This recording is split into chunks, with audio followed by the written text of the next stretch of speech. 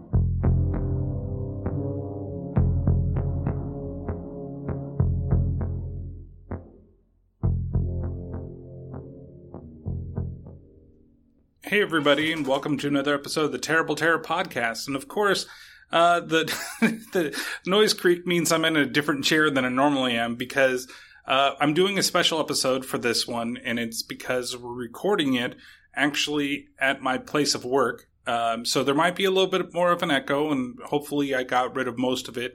But this also means that we have a very special guest here, and why don't you go ahead and say hello? Hello, everyone. So this is Susie, and Susie and I work together. We've known each other for about 8 months now. You were saying, I thought it was only 6, but you're telling me that it's 8, so I'm going to believe you over me, because sometimes memory's not the best. I started in May. You started in May, that's Jesus. 8 months, right?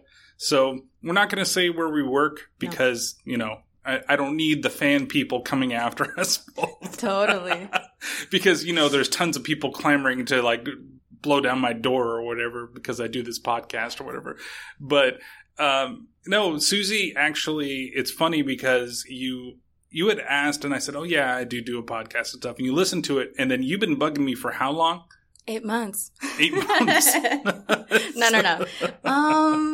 Well, I didn't want to be on a podcast. I think I just wanted to see how you did it because I was interested in starting my own. Uh-huh. But then I was like, no, I love scary movies. Yeah. Like, let's do this. Yeah, we've been talking about, like, for a while, I think, when there were weekends of different scary movies come out. Oh, have you seen this yet? And then you always come out, you're like, have you done this for your podcast yet? Have you done this? Have you done that? You've done them all. And I've done the ones that you've asked. Yeah. And then you're like, why do you focus on old shit? You do. Hence today. Hence today. Ugh. Yeah, but today was done specifically because, you know, the Dave who does, and you don't know who Dave is, but Dave does the podcast from Another World, which is the bonus podcast that comes on, and he wanted to do The Thing from Another World, which is what this movie is based off of, right? It's a remake of that film, and that film, surprisingly enough, stars Leslie Nielsen, which is always kind of a weird thing to me. Like, who is that? Well, okay. The other thing you have to recognize for this is you're a lot younger than I am. Yes. So there's some things I'm 26, but I'm going on 27, so. Ooh. Thanks. So it's like, you remember the Naked Gun movies? Do you know any of those? Oh, man, you're going to hate me this whole podcast. Oh, this is the way it's going to go. But he was more known as a comedian in his later years, and he started off being a kind of a serious actor, and then he found his comedic niche as it went along, right? And he did, basically he's I don't know, he's a white-haired guy. Like, if I showed you a picture, you might know who he is, but you don't necessarily know who he is. I can get that, like, feeling. You know what I mean? Yes. So, he is, you know, for me growing up, it was the comedic guy. That's who that was in those movies. And they're like, it's like, I'm going to probably do this again. Have you ever seen a movie like Airplane? Have you ever seen a Scary Movie? Yeah. Okay, you know how those are like parodies Yes. of horror movies? So that's that. So that's the Kind of? Naked Gun movies were kind of a parody of like cop shows. It started as Police Squad, and then it moved into the Naked Gun. Okay. And I'm pretty sure that Patrick out there that's listening, if I don't say something right, he's going to totally like, no, you didn't do the, you messed up already. But basically, so yeah, Police Squad was the original show, and it was not, I don't remember it being on for that long, and I definitely don't remember it because it's not, as a kid, it wasn't something that I watched. And then the Naked Guns were from the files of Police Squad, so they were like movies that were continuations of the show, but a lot of it was like, it was like the parody cop drama, but the guy is just so aloof. That's the whole like point of it. Like he's a detective and he's a policeman and he's decent at what he does, but he's just an idiot at the same time. So that's the way that it was played, and that's how he got famous in my eyes because I really loved those movies. And he was in Airplane 2 actually as well, which is another one of those like it's an Ivan Reitman or maybe it's not Ivan Reitman, but it's those type of like comedic parody type of things. And he's done that since he did another movie called Spy Hard much later on, which is a parody of spy movies. Do I know anything about anything? You know plenty, and you had to sit down and watch the thing. I did. I really did. So I'm going to come out and say it. Like, everybody's probably going to know what my rating is for the end of this movie, but I really, really love this movie. And there's a reason why I love this movie, and it's because it's definitely one of the first horror films that my dad and I connected with, because he loves The Thing from Another World. Like, the Andromeda Strain and those two movies are... And all those old, like, The Day the Earth Stood Still, and I can't remember the other damn movie that they did, but he loves all that old sci-fi type things, and he was always excited to show me these types of movies. And so when, The Thing came out, when I was but a wee babe, I was only like 2 when this movie came out, and so when I came of age to watch it after we've seen the original, then he's like, okay, let's watch this together. He had never really seen it. He thought that it was more my speed. Turns out that at that time probably wasn't the right movie to be showing me with everything that happens in the film. But it was like my first delve into John Carpenter as a director. Halloween and everything, those exist, but I wasn't much of a scary movie guy. I was more of a sci-fi movie kid when I was a little kid. And so this was like... It was really cool because Kurt Russell also started to become big in my life, and to see him in this film, and at least you know who he is. Barely from Guardians of the Galaxy, maybe Kurt Volume Russell's 2. in Guardians of the Galaxy. He was in Volume 2. He was the dad. Okay. I didn't really watch Volume 2. Okay. It just kind of like went over. Someone told me it wasn't very good. Really? And I loved the first one, so I was like, Oh. I don't think I want to ruin it for myself. The second one's pretty good too. It's not as good as the first because the first was like something. Wait, the dad, right? Yeah, it's Kurt Russell. Okay. Wow. Yeah. See. Wow. So Everything comes together. That's what I'm saying. This is the way the rest of the episode's going to be like. It's gonna be like, wow. Yeah, I didn't know that. Like, I think I started watching and I told somebody about it, and they were like, "Oh yeah, Kurt Russell," and I was like, "Who? I don't know who that Kurt is." Russell is. I think if you show me a picture, I'm like, "Oh my god, yeah, I've seen that guy in so many things." Oh yeah. But I don't think I've ever been like, Kurt Russell, that's his name. That's the actor's name. So, do you know the guy that played Childs? Do you recognize him at all? Do you at least recognize the voice? Yeah, that's Keith David. No, see, these names are just going to go way over my head. So Keith David, for me, is more of a voice actor type guy. Like, he did the voice of Spawn for the animated series for Spawn. Did you ever watch Gargoyles at all? Gargoyles, yeah. He was the voice of Goliath, the main guy in Gargoyles. Okay, wow. So, yeah. Yeah, this whole episode is just going to be me going, wow. Wow. So, like, to see him in this role, like, much later on, and recognize that's him. The other one he's in They Live, which is another John Carpenter movie with Roddy Piper. It's famous. If you're going to go see it, go watch it just for the fight scene between him and Roddy Piper, about him putting on the sunglasses. I don't know if you watch South Park at all. Do you? I did. I used to. Okay, did you ever see the episode with Timmy and Jimmy when Jimmy first came around and they had the fight in the parking lot about him putting on the hat? Vaguely familiar. Put on the hat, that thing. Okay. That's the exact replica of that fight from They Live. Oh, wow. Yeah. So if I watched it, that reference went right over my head. Yep. But we're not talking about They Live. We're talking about The Thing. Right. So we're much different. So that. yeah. So you kept on asking me for what are we going to do? When are we going to do? And finally I said, okay, I'm doing The Thing. I'm doing guests at the beginning of the month. So let's go ahead and let's bring you on for The Thing. So you need to watch The Thing.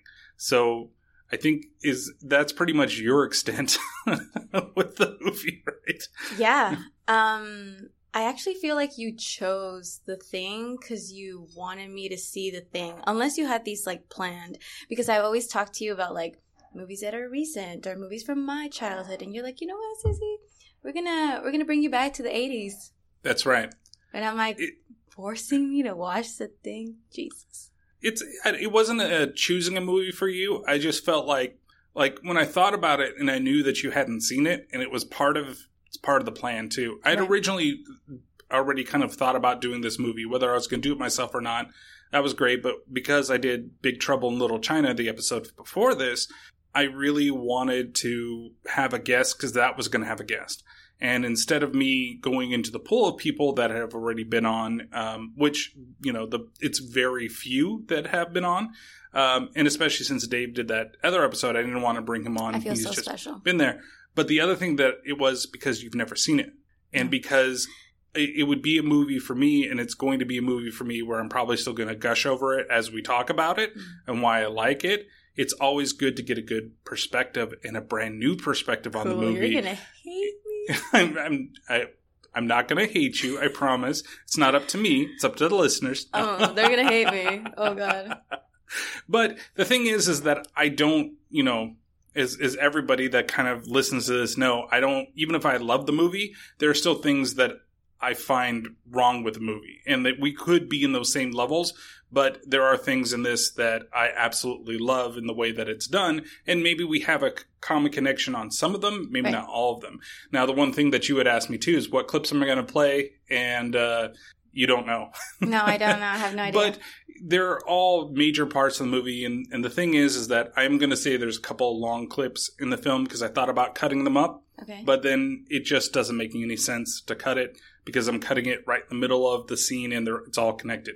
Now, long as being like, I think there's one that's like 2:30 or something like that. Okay. Most of them are about a minute long a piece. That's about where.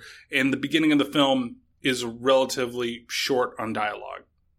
I'd say the first 30 minutes of the film. We're going to talk about that. And then it gets into it, and then it kind of goes short again as you get towards the end of the film. Yeah. So majority of the stuff you're going to hear is going to be right from the middle, that second act of the film. So if you're ready to start talking about the film, or if there's anything else you want our listeners to know about you before we get into the film, just let me know. I'm ready. Oh, she's ready to go. I have notes. I have my computer. I have notes. I know. She came prepared. She comes prepared more than other people that I've talked to on this podcast. Because I listened to your podcast, and I'm like, how do you know so much? What the heck? So I'm like, you know what? I can't just show up and be like, just show. Well, you can see like my notepad here of Chicken Scratch. That this is one of these days I'm going to take a picture of all the notepads because I think this is like number maybe 12 or 13. Maybe 12? Yeah, I keep all my notes. So from the beginning of the podcast. But the thing is that it's changed a lot from when I originally started, when I originally was actually writing scripts. So like I'd do it and then I'd write the whole thing out and then I would go get the audio that I needed and then I would come back. And it took so much longer and now it's all based upon notes. Dude, the energy. You had some energy. More energy back then than I did now. So let's go ahead and just dive right into the beginning of the film. So the beginning of the film, basically, it starts in Antarctica, and you see a dog running across the snow. And there's a helicopter that's chasing after it, and they're just basically taking pot shots at the dog. You don't know why. You know that there's something kind of going on. And honestly, there is another thing, and I know we didn't talk about it in the beginning, but there was a prequel. So the thing that's from 2011 actually tells you what happens to the Norwegians that we meet and why they're chasing after the dog. Okay. So that whole thing gets kind of explained, and there is a sequel to The Thing, but it's a video game. So the video Does game... that even count as a sequel? It does, because it actually tells the story of everything that happens after, and you get to meet MacReady again during that game, and you actually find out what happens to Childs at the game. I know we're jumping way ahead, right? And honestly, I feel that this is a hard movie to see right now because it's not streaming anywhere. That you have to buy it. Yeah, you have to buy it or you have to rent it. And so I thank you for renting the movie. And Universal also thanks you for renting the movie. Sure. So there are other mediums that are out there, and there's actually a very nice double pack that you can buy, a Blu-ray that contains this movie and the prequel. And I thought about watching the prequel before. This is not sponsored by The Thing, This is not sponsored by The Thing. This is just Brian. Go buy it. Yeah, but what I'm saying is that if you have seen it, you know it, you can get through it. And if you have never seen it like Susie, I actually say stop the podcast right now, watch it, then come back to the podcast. Because I feel that some things can get ruined for those that have never seen it. 100%, and you want your first reaction while you watch the movie. So yeah. So they're taking shots at the dog. Yes. And going through the snow. Yes, I hated it. I hated it the whole time. As soon as it started, I was like, why? Dude, leave the dog alone. Look at this dog. Yeah, but you know why. Cute. Come on. Well, now you do. Well, no. Even in the beginning, it's very clear that humans don't just go out of their way to kill this dog. Something's going on. And then, you know the premise of the movie enough to know that it's a horror sci-fi movie. Mm-hmm. So you're like, something's up with this dog. But it didn't matter. It didn't matter that I knew that the dog was maybe like the thing. It didn't matter. I was like, don't you dare hurt this dog in front of me. Maybe he stole a bunch of food from them or something like that. Maybe this is like the Robin Hood of dogs. Then starve. Listen, the dog is a dog, okay? It's cute as hell. Well, we're not even actually starting in the snow. We're first starting actually with a spaceship, right? That comes through the credits. Now, the credits I have the biggest problem with because it's just like a lot of nothing. And it's very slow. Hey, dude, that's like the theme of the entire movie for me. A whole lot of nothing. Oh, we definitely are going to have problems. Yeah, we are going to have problems. But it's just, it takes so long to get to the point that you see like the spaceship, like it's just black on white text that you see up there. Yeah. Universal Picture, blah, blah, blah, blah. And then you see the spaceship go by, and that's when the Thing logo like comes out. And it's just interesting because where you kind of figure you are later in the film, you don't know exactly when that takes place. Like, you're thinking that happens almost instantaneously from where you go, and then something happens, and then they're chasing the dog, like right away. So when we're explained about time frames with that thing, it still doesn't make much sense to me. Like, okay, it gives you that era of like unknown, like just this has happened. Like you don't. You're such a loss for time in this movie about when did this happen, and there's so many questions. Like, that's why I think that the prequel wasn't necessarily needed, because I like it, and nor a sequel, because I like that it's all contained just within this, and you still have plenty of questions that you can ask yourself at the end of the movie as well as the beginning. Well, why did this happen? You know, even though I don't like that they place like so many years in between, you know, when they first discover the Thing, the Norwegians do. But I think I'm getting way ahead of myself talking with that. So we're at the dog. So we're still at the dog. Love him. Her? Don't know. Love him. So the dog is running through the snow. It's still being chased. And then we see... Wait, can we talk about something? This was really weird. Sure. So the dog meets the other humans, the Americans. So, yeah, about to get to there in a second. Okay. Because that was weird. Well, the first thing before we get to the other Americans is we get to be introduced into MacReady. Yeah. And he's sitting there inside of his little thing. And that's where we're going to start, is with MacReady actually playing against that machine. And he has kind of a... Yes, chess. Because we're not going to say what I said last time. No. Chess wizard. The chess wizard. And I think it's a good introduction into the character. Your move, bishop to knight 4. My move, knight to rook 3. Poor baby, you're starting to lose it, aren't you?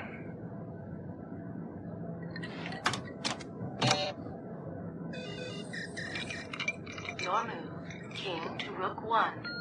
My move, Rook to knight 6. Checkmate. Checkmate.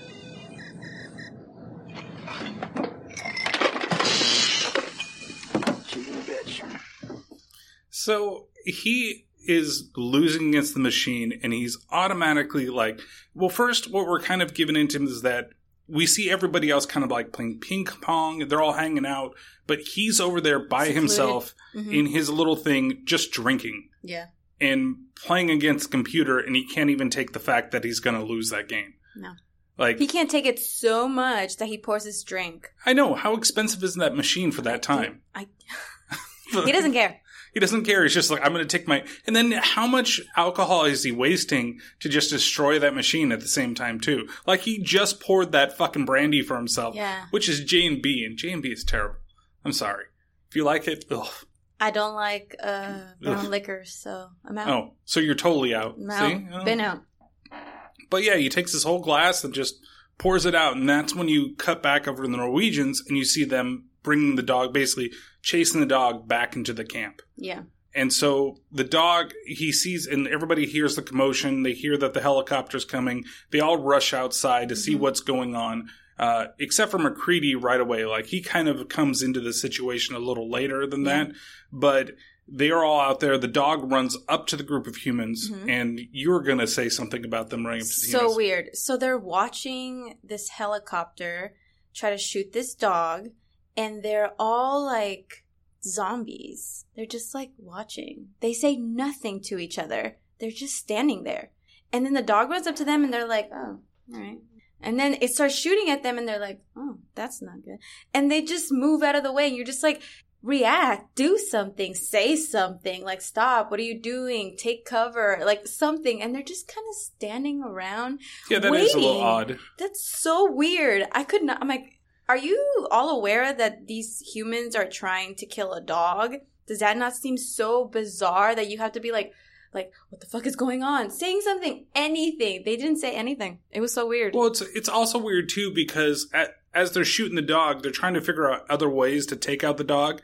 And so they grab, like, a grenade out of the back, and they're throwing it out the helicopter. Yeah. And just like you said, there's no reaction from the Americans. None. It's just American way to just try to fucking blow up animals or whatever it is, right? It's like, oh, that seems like a sport. Oh, this sounds like fun. Hey, let's just go ahead and lob a couple things at them. And, like, they're just enjoying the spectacle that's going on. That, like, I wouldn't even say enjoying. There's not a smile. There's not a cough. No, there's nothing. You're right. There's nothing. They're just staring. And I'm like, that's just unrealistic, in my opinion. I don't see myself out in the snow, watching a dog getting shot at and being like, hey, what's going on here? No. Oh, this is exciting. Yeah, hey, look. Anything. Dude, even the way you sound right now is more exciting than they were, like, doing anything. No, I didn't like that. I thought it was unrealistic. They basically, the dog runs for cover with the group of Americans, and it jumps on the one guy, the balding guy, first, and is like looking at him. I'm so bad with names when it comes to names in movies. We'll call him the balding guy. We'll call him the balding guy. Can we call Kurt Russell the guy with the weird hat? Let's call him that. Well, we can talk about the weird hat when it comes. We're going to talk about his weird comes to hat. that. We will. But yeah, at least him. I know he's MacReady. I know Keith David is Childs. I know there's Jerry, which I think is the main commander of this mission. And you don't even know the reasons why they're even, like, here in this place at the same time. Yeah. Like, why are they out here in Antarctica? They're basically just waiting for everything to whatever, come get them when the time is up. The Army just sent these people out there for whatever reason it is. And we'll hear a little bit about that in just a second. But it's like you said, amazing how these guys just all of a sudden are just kind of looking, and you see them throw the grenades and they don't do anything. They don't say anything to anybody else at all. And then after that, when the guys land, it's so fucking stupid. Like, they grab another flashbang grenade or thermal grenade, whatever it is. Are you going to talk about the snow? Because that was weird. Which part of the snow? When he tries to cover the grenade with the snow. I thought he's trying to dig it out of the snow is what he's trying to do. All he did was bury it. I don't know what he was trying to do. just kept falling. Like, just one of them is smart because he just gets the fuck out of there. Yeah. Completely. The other one's like, let's find it. Why? And I was like, no, I don't want it to destroy. I get it. You don't want it to destroy the helicopter. Maybe you can get it. But after it falls that deep into the snow, just get the fuck out of there. Yeah. Don't even, or just get in the fucking helicopter and fucking take off. Don't try to find the next thing. At least somehow escape. I don't know. So you see them blow that up, and then the Norwegian guy walks over towards them. And as he's walking, they don't say anything like, hey, what's up? What the fuck? Stop. Hey, everything Terrible. okay? Nope, What's nothing. going on? Yeah. Nope. They just allow him to start shooting at them. Yep. And then one of them even gets shot, and they're still like...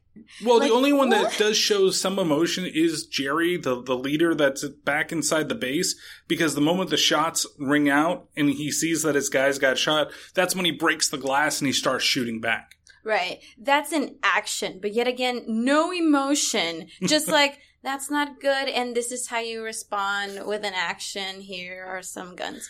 Like, well, you're out there in the, in the wild for so long, and you're freezing cold, and maybe just don't give a shit anymore. Oh, no. Okay, you're out there alone, secluded, it's cold. This is your first, just anything happening to you, action of any kind, and you respond with nothing? And how would you know that the Norwegians weren't out there? They're, very surprised that there were even other people, near them at the same time. If you're intelligence, you're part of the army, you probably already know that somebody else is out there. Why else would you be there? Yeah. Aren't you looking out at other people, trying to figure out what's going on? No, they're just playing Chess Wizard and destroying their chess That's all he's wizard. doing. That's all they were doing. I mean, I don't know what else they were trying to do. They're all playing ping pong. And they're playing ping pong. What are they trying to do? They have no idea what's going on around them. So... basically, the guy with the gun, the Norwegian, he starts spouting something, and there are no subtitles, so it's all meant to keep you in a fog of mystery, right? So that you're not sure what's going on, because that's setting up the paranoia that the movie's going to try to put across as you watch the rest of the movie. You really have no idea of anything. You just know that the dog is being shot at. Why is it being shot at? We don't know why. I've never explained. We know that the Norwegians are bumbling idiots because they fucking dropped the grenade in the fucking snow. He sees that there's the group of people over there, and he's getting ready to throw it, and he just pulls the pin, and then he's just like, okay. And then he, when he goes to throw it, it, falls back. It's so ridiculously no sense. stupid. Usually when you throw something, it goes forward. Can we talk about that the best acting for that entire scene was the dog? That's right. Think about it. That dog is a trained actor for sure, because it was just it would go and then it would stop and look back and be like, oh no, I'm being shot at, and start running. So much emotion. That dog. Well, and I was actually thinking about that when I was watching it again, because there's things about the dog, and you can get that even that everything's about, the thing, because you see the trailer and everything, you know what you're getting into. And because the movie's been around so long that people know exactly what they're getting into when they're watching this movie. Not me, though. I didn't even watch the trailer. Just FYI. Well, yeah, but you can tell right away just by the dog's actions that something's not right with the dog. Right. Right? And I think that's a really cool thing that they did, and whomever the dog trainer was, and the reactions from it. Because you see, you're just saying, how it stops, it looks back, and then even when it gets to the group of people and it stops and it's looking at them like, dude, you gotta help me. That's the emotion that it's being put on its face, right? And it's it's that, dude, you gotta help me, shifty eye type of thing. It's trying to be like a cat, right? The cat's it only wants you to do something for you. The dog gets the acting award because it's acting like a cat? That's right. Are you trying to tell people that you're a cat person more than you're a dog person? I'm a both person. We know this. I'm saying is that cats only want you to do shit for them. Dogs love you unconditionally. And this dog wants just you to do shit, which is basically stop that guy over there. So it's showing emotion as the thing because it doesn't want to get caught, right? And just the cat did something over there, but it doesn't want to get caught, so it's going to love on you for a little bit. I guess dogs do the same thing too. Yeah. It tears something up, chews something up, poops in the corner or something like that. And I don't want you to know about that. It. Cats are more aloof, and dogs are very transparent about what they've done. Yeah. You couldn't see Brian's face, but he impersonated a dog. Nice. So, but that's kind of but the dog's face, it's not oh shit, I'm in trouble. It's very stoic still, but you can get that, you can infer from it that something's not quite right, and that it's playing on the humans versus just being oh my God, save me. And you liked that predictability?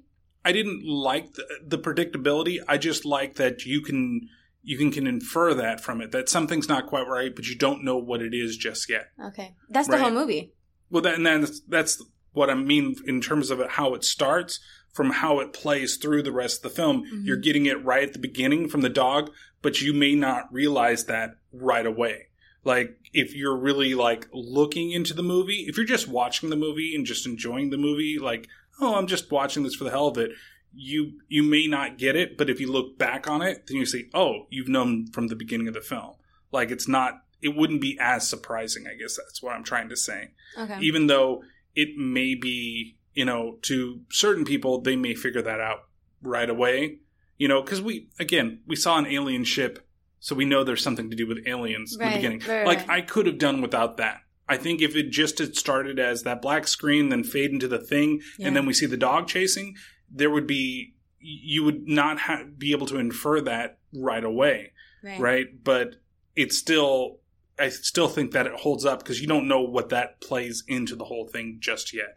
Okay. We're going to say The Thing a lot. See, the thing is that, and I'm going to say that a lot. I like that. Realize, I just said The Thing like 7 fucking times in one little thing. It's called The Thing. It's totally fine to do it. So we go back and we see now that they've basically, so haven't even gotten to the point that the Norwegian guy was running after, he shoots the guy in the leg, it grazes his leg, and then the dog is running towards the building that's there, and he's still chasing and trying to shoot it, and he's shooting out, and you could say the captain, the leader, or whatever his name, Jerry's, he had bashed out the windows, and he's shooting at the dog, or he's not shooting at the dog, he's shooting at the guy shooting at the dog. Yeah. And because there's shots fired, he thinks that they're firing at them, and then he ends up taking the guy out. He shoots him in the head, and it kills the guy. Yeah. And then the dog is now saved, and he's, huddling around everybody. So from there, we cut inside, and we see the guy getting up the stitches, and we learn a little more about what's kind of going on out there. Yeah. Oh, come on. 4 stitches. Barely grazed you. What were they doing flying that low? Shooting at a dog. At us. Stir crazy. Cabin fever. Who knows? U.S. number 31 calling McMurdo. Come in. Over. U.S. number 31 calling McMurdo. Urgent. Come in. Over. Great. Come on. Nobody. Get a hold of somebody. Get a hold of anybody. We got to report this mess. Look, I haven't been able to reach shit in 2 weeks. I doubt if anybody's talked to anybody on this entire continent, and you want me to reach somebody. So from here, we can kind of infer that they're kind of gone stir crazy, right? They want to get the fuck out of this. Yeah. They're stuck there. We do meet Mr. Diabetes himself, Wilford Brimley, there at the beginning of it. That's the guy that plays Blair, the doctor. That's, I guess, one of the main doctors that's on site, but there's 3 total. There's him, there's the guy with the beard, and then there's the guy with the crazy hair. I want to know who the guy is that looks like Hyde from that 70s show. What's his name? You know exactly who I'm talking Fuchs? about. The guy who had the glasses. Yes, that's the other doctor. Yeah, I like him. Yeah, that's, I think his name is Fuchs. Even though it's spelled, as you can see up there, Fuchs. Just Fuchs. Wow. But yeah, so that's Joel Polis. We have notes up on the screen, by the way, when I say up there. Yeah. But you have those 3 doctors. So you've got Fuchs, you've got Blair, who's Wilford Brimley, and then you've got Cooper, who's played by Richard Dreyfuss, who I'm not really sure what else he's been in. But Wilford Brimley always has a special place in my heart because he was with The Neverending Story. And I always remember him from the first movie, and that's one of my favorite fantasy movies as a kid. And then, of course, as you're home watching TV during the day when I was a kid, he's always the guy talking about diabetes and diabetes testing supplies. And there's that one remix where they remix Amadeus by Falco, but it's with him. So it's like diabetes. Let's see. Yeah, see? Yeah, I can see you over there. You're like, yeah, I really don't know. It's not. You have to be there, man. I had to be born in the 80s, man. God damn it. At least I wasn't born in the 70s. like my sister. Oh, man. But yeah, it's like late 70s. So Okay. it's one of those things where people are like, I'm a 90s baby, but I was born in 99. You're not a 90s You're not baby. a 90s baby. You're a 2000s. Thank you so much for saying that. Yeah, there you go. Okay, if you're like 95 and up, you're not born in the 90s. You have to live through the 90s. I could give you It has to 95 influence you. because you could have 5 years in the 90s and you can remember at least one of them. But if you're born in 98, You no. don't remember anything. It didn't influence your wardrobe. It didn't influence anything, okay? Mhm. I had tracksuits. Your tracksuits? Well, like, the ones that make noise. What are those called? Yeah, they're tracksuits. Okay, The I ones had that those. you can They're, just like, rip matching? off. No. They're like, well, some of them, I'm some of sure. them, they but have they the- make like those noises when you like walk. Yes. Yes, because they're like windbreaker tracksuits. Windbreaker, yes. Yeah, of course. See? Let's 90s. bring those back. No, let's not. It's like Jinko jeans. Don't bring that shit back I don't know either. what that is. Jinko jeans were during the 90s, by the way. Jingo? Jinko? Jinko. Oh, okay. Yeah, Okay. they're the jeans that had like the ton of like shit on the outside of them. It looked like they had a bunch of pockets. It's like cargo pants before cargo pants were really a big thing. Let's bring those back. No, let's Hey, women not. don't really have pockets like that, so if you can bring those back. You know, that's the same thing my wife complains about all the time. Yeah. This That's why shit you get does not have excited when you pockets. wear a dress and it has pockets and you're like, fuck, this is amazing. Let's go somewhere. Let's go out. I can actually like put things shit in away. Yeah. And then men are just like, I have too many fucking pockets. And people are making fun of me because I have 7 pockets. Yeah, what's up with people hating on cargo shorts? I really don't understand that. Neither do I. Never understood it. Okay, don't wear cargo shorts though. Why? I'm just kidding. no, I don't get it. This has been Fashion Tips with the Terrible Terror Podcast. So You're welcome. we see them, like I said, they've been there. They've been locked in this place for a long time. They just want to get the fuck out of there. You've got, I think that was Windows. That was that guy that, like, the glasses and kind of big beard. He's another guy. He has the sunglasses. Maybe that's the guy that you're talking about. Not the guy with the glasses and more like the teacher type beard that you've got there. This guy was kind of wild hair. He was sitting there at the console. him. Okay, so that's that guy. That's Thomas Wolves or Wales. That guy plays Windows. And he, you know what happens to him towards the end of the movie. Right. But yeah, so he's been sitting there for a really long time trying to figure out what's going on, and they're just not able to. So from there, we see that they've gotten together, and they are now all discussing what's kind of going on with the Norwegian guys and like why they were doing what they would. And this is kind of that, I think, that emotion that you would have expected at the point that they were out there watching him shoot the dog. Yes. But here they are, where they're basically trying to figure out like what the hell was really going on out there, and whether or not they actually had gone crazy. How long have they been stationed there? It says here only 8 weeks. Well, that's not long enough for guys to go bunkers. Bullshit, Barnum. 5 minutes is enough to put a man over down here. Damn straight. I mean, look at Palmer. He been the way he is since the first day. How many in their party? We started with 10. There'd be 8 others left. How do we know? Guys as crazy as that could have done a lot of damage to their own before they got to us. Nothing we can do about that. Oh, yes, there is. I want to go up. In this weather? Bennings? Winds are going to let up a tad next couple of hours. A tad? Can't condone it much myself, but it is a short haul. An hour there, an hour back. Shit, Doc, I'll give you the lift. No problem. Forget it, Palmer. Hey, thanks for thinking about it, though. Okay, that guy is such a weird character in this film. The last guy that was speaking, which was I believe Bennings, is that guy, or it's Palmer is somebody different. See, this is the problem. Like, I can tell you, it's basically I was sitting back there smoking weed the entire time. Okay, that's and then weed, that right? was there has to be weed. Okay. There's no way. Okay. He has 2 fucking joints. Okay, and one I is need a fucking everyone to like know right now. Snoop Dogg joint because it's so fucking big. Yes. The central theme of this movie is weed. Every You think time. so? Every freaking scene, someone is smoking weed.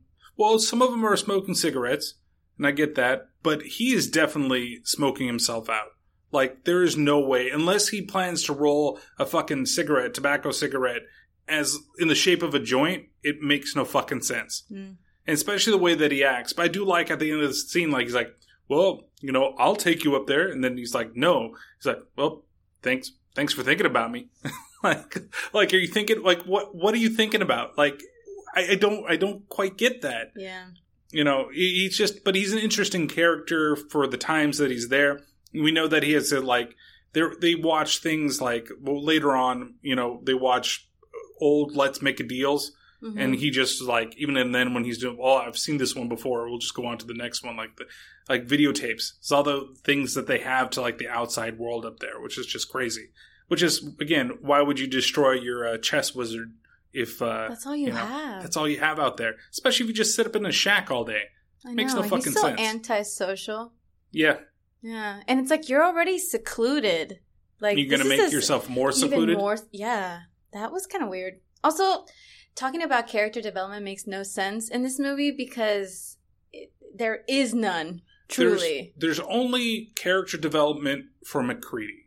To be honest, there is some for him, and it comes in a scene that we'll talk about later. Miniature. But yeah, they're really for the other characters. If you think about it, he kind of goes full circle. He does. Yeah. In the way that he is, and he's starts out as that loner that everybody kind of respects because he's. I don't know. I that part I don't really get. Like, what has he done to earn that respect? But the fact of the matter is that he becomes. Hat. It's the hat. Yeah. It's the hat that he's going to go out in later on. 7 folds. So they were going to decide to go wherever the Norwegians were. They figure out where the Norwegians were stationed. They want to fly out there. Dr. Cooper wants to see if there's more people out there that possibly may have survived. And so they're going to go into there. And then the flying is not going to be that great. And we find out that McCready is a helicopter pilot. And so he's going to go ahead and take Dr. Cooper out there. So they fly out to the place.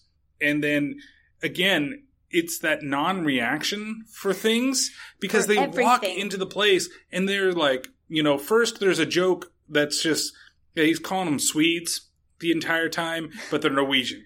He's like, so first, we're going to go out and see where the Swedes are. They're Norwegian, McCready. And then he gets there and he's like, hey, Swedes. And they're Norwegian, McCready. Like, it's not that funny of a joke. No, I don't know. And I'm just kind of like, that misses the mark, but I'm not really into the movie for humor. But I get what they're trying to do with the character, like the fact that he's so pushed off from everything that he's still making the same mistake twice. And then when they walk in, there's the giant axe that's bloody that's on the door, and they just like, well, guess there's an axe here. Yeah, no, the whole movie, that whole scene. Oh, there's a dead body there. That's kind of weird. Oh, This has 2 heads. That's kind of weird too. Yeah. Look, weird. There's this giant ice thing that we found. We should take it with us. Yeah. What? A lot of it is just very like non-reactionary to everything that's around them. At least at this point in time, until we start getting towards the middle of the movie, then everything is like really ramping up on the paranoia. I guess that you're gonna, you would say, or. Questioning everything that's around. It really is paranoia. I don't know why I said that you would say. That's what it is. But it's just so weird in these scenes like this. They're just walking in there. They see the frozen guy and the blood. Like, as the audience, I feel like we're reacting to it quite a bit. Like, we're saying, oh shit, there's an axe there. Like, what happened here? Oh shit, there's this guy that's sitting there and his blood is completely frozen and you just see it, that it's, somebody's been killed. And that's when they find the guy outside. They find all the burnt bodies. But we see that one, the blood is actually frozen to the body that's out there. I just thought about this right now. Do you think that was on purpose? Like, the director was like, okay, you're going to show no emotion whatsoever because it makes the audience be like, Yes, and I do think that that's a choice. Right? Like, it's more about the audience's emotion than the characters themselves. Like, why aren't you doing this? Yeah. Like, and that happens a lot in, like, horror movies, right? Where it's like, what? Run! Do something! But this is a little bit different because I'm not even going, like, run, don't be there. Even though nothing's going to happen in that scene, somehow I knew nothing was going to happen in that scene. It's more about, like, the amazement of what you're seeing, like, what you would put yourself into the scene. That's the way I kind of feel, rather than the characters. Like, the characters are just there to lead you along. Just secondary. And it's up for you to be the one that's like, oh crap, like what does this mean? Because you're paranoid with yourself as you're kind of watching these scenes. Because you're expecting something. Should I not be freaking out? Because this is kind of scary, but it's... But it's not. Like, you think that you should be freaking out, right. But he's not setting it that way. Wait, I feel like I'm giving the wrong impression here. I gotta ask you a question. Do you think this movie is scary? No.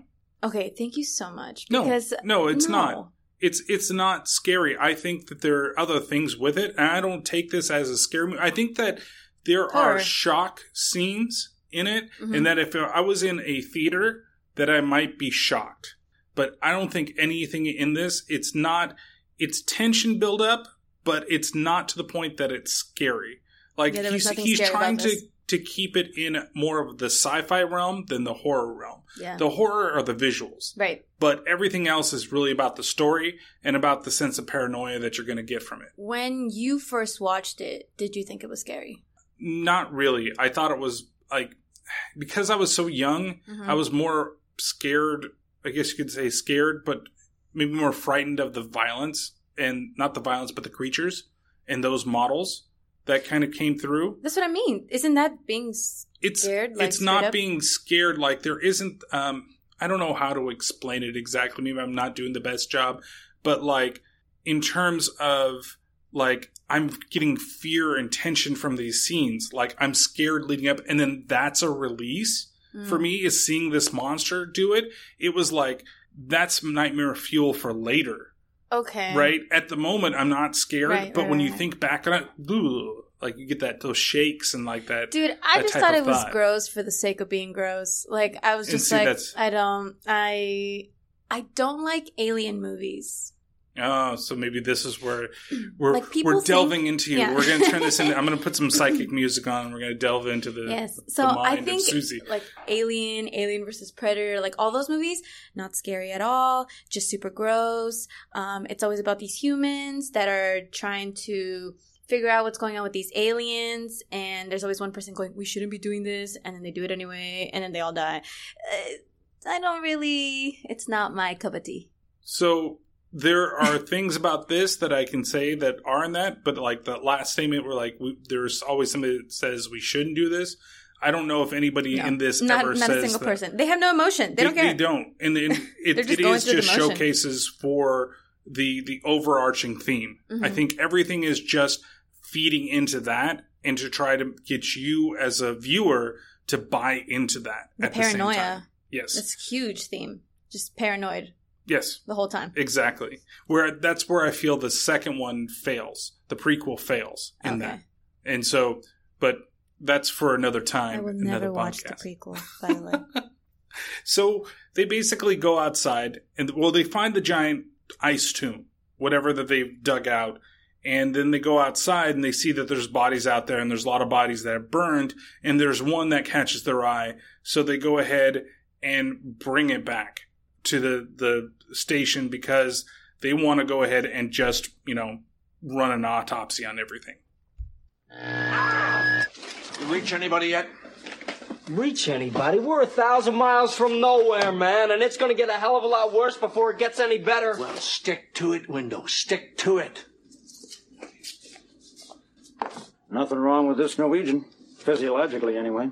No drugs, no alcohol, nothing.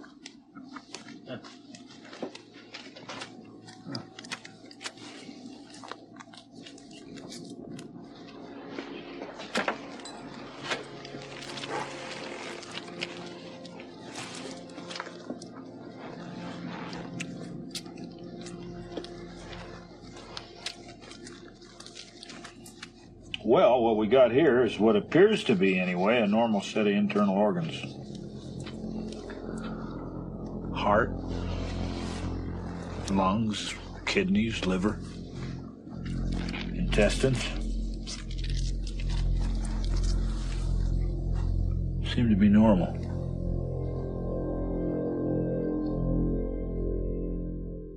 So that's our first, shot of the thing. Right? We see this body laying there. It looks human. It has, just like Dr. Diabetes over here says, it has multiple, organs that are normal. And it looks like it feels like he pulls out the same thing multiple times, and it just could be because of the makeup that was used for those specific organs.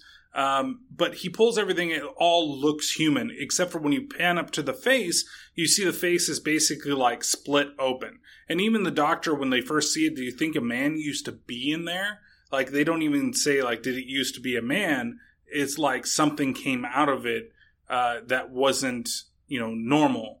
And it definitely looks like as humanoid as possible, but it's just weirdly like shaped. Like, I really do like the makeup effects in this film.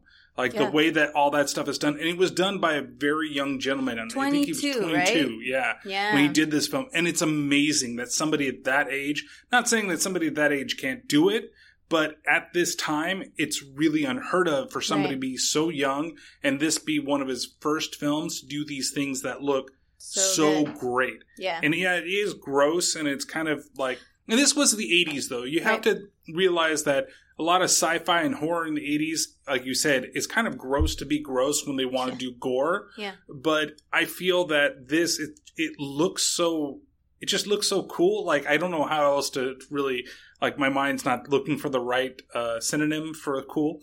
But it's like gory beautiful. Like, if you're a gore hound, this is like perfect for you. Yeah. Right? It's just the model, it really takes a huge imagination to develop something that looks like that and then put it to screen, and then what is going to be done with the other stuff later. Like, this is just a small taste of what you're going to see later in the movie, and it already shocks you. Yeah, yeah.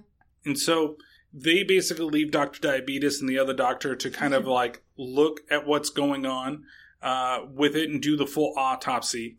And that's where the dog is now. It's roaming the hallways. And the dog, again, has looked even guiltier, like, each time. That's each time we come that back to it. acting on point. Oh, I know. Yeah.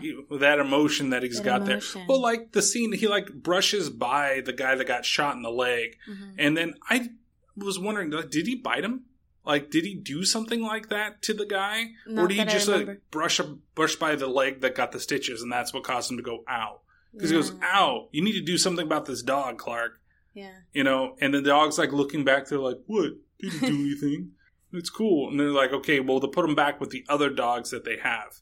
And this comes to be like, these are those iconic scenes in this movie that are one of the reasons why so many people really like the film. Mm-hmm. And I think that some people look past some of the other stuff to really enjoy the film. And I even found myself like kind of doing that at the same time, because it's like, I really do like this film. And in the beginning, these are the scenes why. Like, these are the scenes that freaked me out as a kid, but like as growing up, they stuck with me because of how well the practical effects are. And I've always, like, said on this podcast, much old things, practical effects will always win. Like, it's so hard to find a horror movie nowadays that doesn't use like CGI to do even blood, which drives me crazy. Blood packets, you can do them. Just show that people are getting shot, even if you're doing that. Yeah. Don't show CGI bullet holes and this crap. Hey, but you would think that the fact that they don't have CGI and these actors are able to see everything, you would think that they would show a little more emotion. And yet here we are. I think that you have a little more emotion in the scene. Now, Clark, I'll give you, that guy seems to be like stuck on slow. Yeah. Like, he's moving at the speed of slow constantly. He's never really picking it up. He always acts kind of the same. And he reminds me of somebody that we work with. Oh, God. Please say it out here. Who? Who? It reminds me of Emil at times. Oh, my God. I don't know why. I love you so much right now, Brian. Emil, if you're listening, because I'm going to make you listen. Because you're going to make him listen. That's but right. It does, and I don't mean that in a bad way. It's just there's amazing. Something about the way the character is, and because maybe we don't hear at our job, we don't see him outside of that as much. At least I don't. Right. And I don't see, but when he gets really into stuff and stuff like that, I see that, like, the extra spark. But here, I just like, God, is that who I'm watching at this moment? Oh my God. Brian, I couldn't love you anymore. This is it. I've reached the top of loving you. This is the pinnacle, because I'm talking about somebody else we work with. Because you're saying he's kind of slow. No. I'm just saying that the character reminds me of him. Because he's kind of slow. No. I'm just kidding. No, it's all in jest, but it really, like, it's just because, you know, here he is, and you can tell that he has these, like, love for these animals and stuff. And the thing is that we didn't mention before this is as they're shutting down for the night, we see the dog go into one of the rooms, and we assume it's the room with Clark. And that, okay, something is up with the dog, like he's just roaming the hallways randomly, and then all of a sudden he shows up in the room. But I can argue that it's probably not Clark that he ended up in that room with. It was probably Palmer. Our weed smoking dude, right? But maybe not at that time. I don't know. Or maybe there was something that was kind of like, or he was fishing people out. It could have been somebody else too. It could have been that one big guy that was there, the chubby dude. But so we have Clark here with the dog. They tell Clark to put the dog away, and then Clark takes it back to the kennel. And the dogs first, all the other dogs, everything seems to be normal.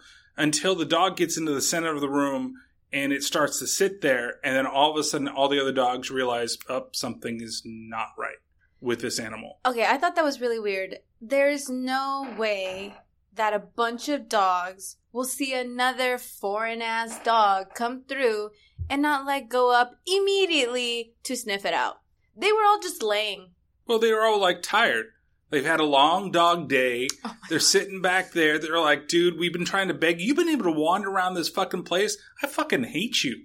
Like, I know. They're jealous fucking dogs. You've been able to wander and use your energy, and I've just been in here laying down. But now that you're coming in, I'm going to continue to lay down. That's right. That's weird. Well, that's because, you know, they're training them like veal or something back there. They're just having them lay back inside the dog cage. That was the worst scene for me. I did not enjoy watching any of those dogs go down. Yeah, but I understand that action, that part of it, but from my perspective, just the whole effect of the dog becoming the thing and you actually seeing what it does firsthand for the very first time is incredible. With the way the makeup is done, and it still holds up to me for this time, even though there's a little thing when the dog's face starts splitting apart, like it doesn't quite it goes from being real dog to being taxidermy dog, like really, really fast, right? Like you can kind of tell, but it's still like it has this like eldritch horror type of thing. The face is opening up. The closest thing that if somebody has never seen this movie and maybe wants a current reference, it's kind of like those things from Stranger Things. What are they called? I'm so glad you brought that up and not me, because I was like, you know what this movie reminds me of with the songs and the score? I was like, Stranger Things. Stranger Things is all 80s stuff. So but I didn't want to be the one to like reference it to something very like modern right now, because then I'm like, no, it's fine. I don't think that there's anything wrong with you doing it. No, you already did it. So but I did agree. it, so you don't. So you can agree with I don't have to do it. I wasn't the one. Brian's the one that's, you know. I'm the one that's putting it into these. But it's really like, because of, you can see where they've taken some of their like ideas from. Yeah. And especially with the music in this movie, and I do want to take a break, and the music is fabulous. I love it. It's wonderful. It's very minimalistic, but sometimes you don't even notice that the music's there, but it's always pushing you along, and it's always kind of thumping in the back of your head. I mean, even the theme song, like when I played it originally, I put it longer than I normally do most because I don't want just the thump thump thump thump, even though that's really cool, but it's so much more beautiful than it is. Then you just get that like small little 30 seconds. And that fact that it just keeps going with everything that you're doing in the movie. Even when they do, you know, like that scene where the dog is wandering around. And that's the only time that you get any type of music. And you get Superstitious by Stevie Wonder. It makes you wonder, why did they play that song? You know, like that's definitely a setup for everything that's going on. Right. But that's the only actual song you get. Everything else is just these like slow, like methodic, and just kind of, it's ingraining yourself into you and you don't realize it, just kind of like The Thing does to the characters in the movie. Yeah. Right? So it's beautiful. It's absolutely beautiful. 100% it's one of the best agree with you parts on that. of this film. So you have the dog. He's in the kennel now. All the other dogs are, you know, they're chilling because it's that time. But then the thing starts coming out of the dog because it wants to start assimilating with the other dogs and basically spreading itself out. Right? So we do learn a little bit exactly how they do it. but I don't want to get to that exact point like with it. We'll hear from Dr. Diabetes in a little bit. But we see that the creature, like I said, it opens up and it's almost like the Demogorgon type of thing where its face like spreads apart and it's almost like it looks like a flower how it comes out. Yeah. And then you see all the tentacles start moving around and it just looks cool. Like I like the way that, I know I could use a better word for that. It was but cool. It was cool. I have a podcast and I use words like cool. I use words like cool. Hey, nobody said I was a wordsmith. That's right. But it also does describe it for you, like preference-wise, because Yeah. I don't like it. You don't like it because it's the dog thing, and probably what also Maybe happens it's with the dog dogs. thing, yeah. Because the dogs do get the worst. Well, the first dog gets like jizzed on it. Like, Thank you so much for saying that. That's exactly my thought. I was like, dude, is this dog just getting jizzed at? I'm like, Jesus Christ. And it's like a white like fluid that's going all It over should be it. at least It's like just, green or something. yeah, some you know? different type of thing. And I'm just Red. like, oh boy, look at that dog over there. He's sure enjoying it. But it's probably just like, it's probably just water that it's spraying onto the dog. And I understand for that a little bit. But then the other dog does get like the tentacle things put into it and it starts getting wrapped around it. And then you do see the dog change, into the model dog. It's not like they're doing it to the actual dogs. But again, that kind of effect as it's like pulling it in, like it's just... For this time, for being 82, it is something really beautiful to watch as it's just the tentacles are going out, it's going everywhere. You have this model that is just so like its movements are natural at the same time that they're not trying to use like stop motion. So you can tell that it's actually something that was created to make those movements and to actually, even though the tentacle thing is a little bit of stop motion because you see it like go out, it's probably actually retracting rather than going outward, but it still looks like it still brings joy to my big fat heart as I watch that part of the film.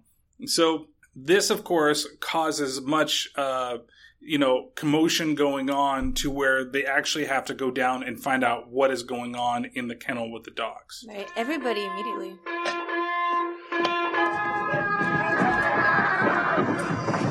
I don't know what the hell's in there. It's weird and pissed off, whatever it is. Bennings, go get Childs. What is this? What's going on? Hey, Palmer, what is it? I don't know. Wait, Childs! Mac wants the flamethrower. Mac wants the what? That's what he said. Now move! So everybody now is rushing down the hallway basically to go and see what the hell is going on. And you have Childs there. I would say that he shows the most emotion in the scene because he's kind of pissed off that he's being told to go do something else. Right. Which could also be like a big stereotype for a black actor to show a bunch of like sassy emotion at the same time. Like, what? Yeah. But so he has to go get the flamethrower. We have everybody rushing to the pin and, Can I talk about that escalation? That also didn't make any sense. That he pulled the fire alarm? No. Yeah. Like the whole thing though, like the dogs are freaking out and they're barking and you hear the commotion, but I would assume, like that's a new dog and so therefore they don't like this dog and now they're fighting that dog. And that's what's happening down there. I don't think everyone already assumed, no, the worst is happening. Everybody go, bring your guns. It's like, what? That was a weird escalation. I didn't even think there was any... Well, there was a little talk before, like, about the creature thing, right? They all learned that there was something weird. They brought something weird in there, and so maybe they were thinking something was wrong with that. I don't know. That seems a little bit of a stretch. That he did take... I get it. I'll try to make, like, my argument for it. But they did see the bodies. They did see everything that was burnt. It was McReady that... they did see the bodies. You mean the one where they were reacting totally normal? That one?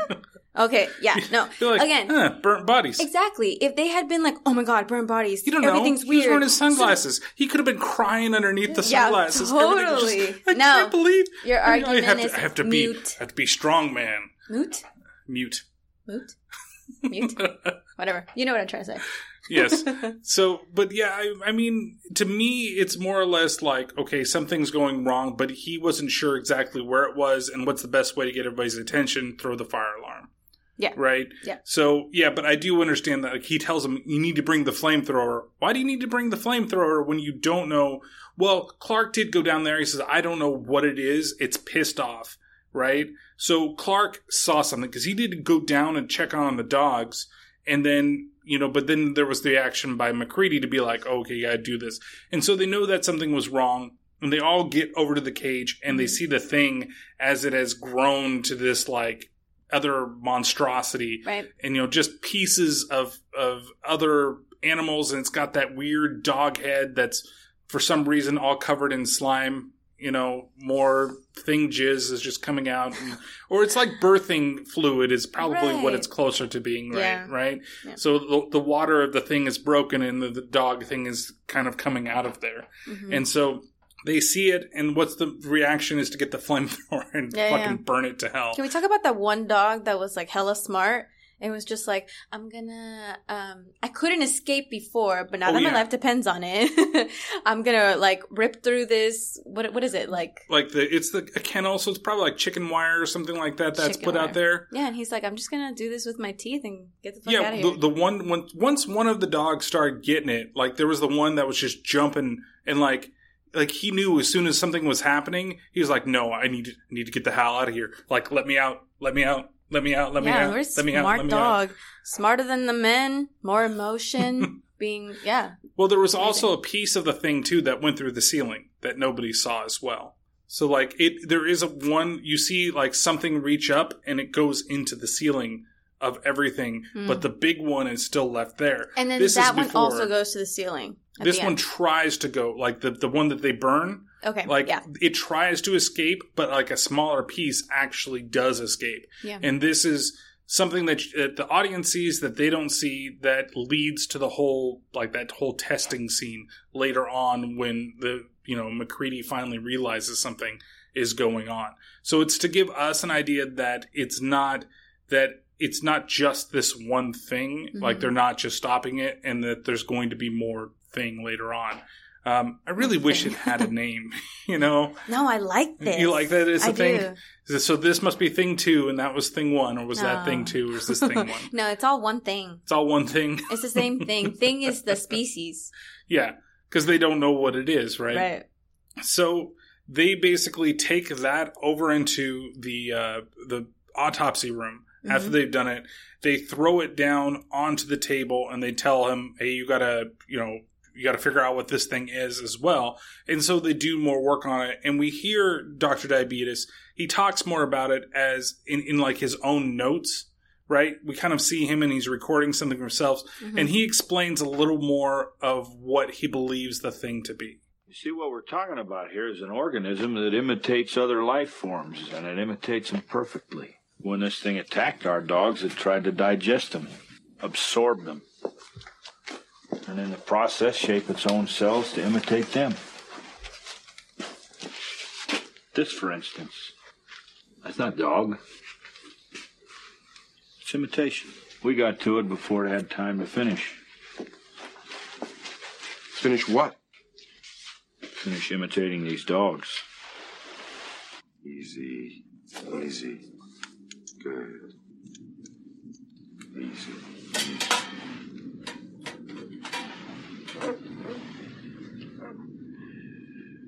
Clark? Yeah? Did you notice anything strange about the dog? Anything at all? Strange? No. What was the dog doing in the rec room? I don't know. It's just wandering around camp all day. Are you saying to me the dog wasn't put in the kennel until last night? Right. How long were you alone with that dog? I don't know, an hour and a half, maybe. What the hell are you looking at me like that for? I don't know. What? I don't know. It's probably nothing. He's probably just wondering why the hell didn't buy his diabetes testing supplies so soon, and why the hell he sounds like Emil. Oh, there we go. Thank you. I was going to ask you to say it. She was telling me the whole time, you better say it. You better fucking say it. Yeah. He needs to know. It doesn't just come from me, Emil. So this guy, well, Dr. Diabetes has figured out that it imitates, right? Mm-hmm. So he's looking at everything that's in there. He's seeing, well, there's a piece of a dog, there's this.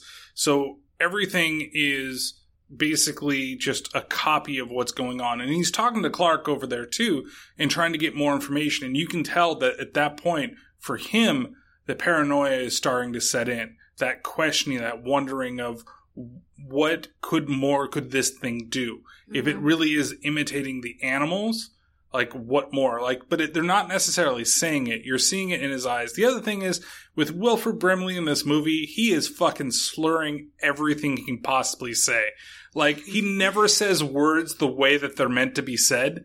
He, like, later on, there was one I caught in the audio, and you'll catch it a little bit at the end, but he doesn't say, like, me or something. He's like, he's constantly doing that. And, he always sounds like he has a ton of marbles sticking in his fucking mouth because his cheeks are so fucking big and the diabetes is probably taking over. Oh, wait, is that going to affect me later on? Oh, fucking shit. I'm going to become the Wilford Brimley of our generation. On a podcast, still. That's right. We'd like to talk to you about diabetes testing supplies. Oh, damn. That's sad. So, from here, after we've kind of learned a little more about the thing, and now that everybody has seen this whole, thing in there, which, again, there's something that happens later, but we'll get to it, and that part kind of pisses me off the most. But they decide to go to the tapes, because they did find a bunch of tapes in the Norwegian place, and they thought, Dr. Cooper, he thought that it was going to be a good thing to grab the tapes, and we can review these tapes later, right? So they basically sit back and they decide what are they going to do and what possibly the Norwegians actually found up there. Where'd they take these shots? Seems like they were spending a lot of their time in a little place northeast of their camp, about 5 or 6 miles. What's that? It looks like something buried under the ice. And look at that, they're planting thermite charges. Whatever it was bigger than that block of ice you found.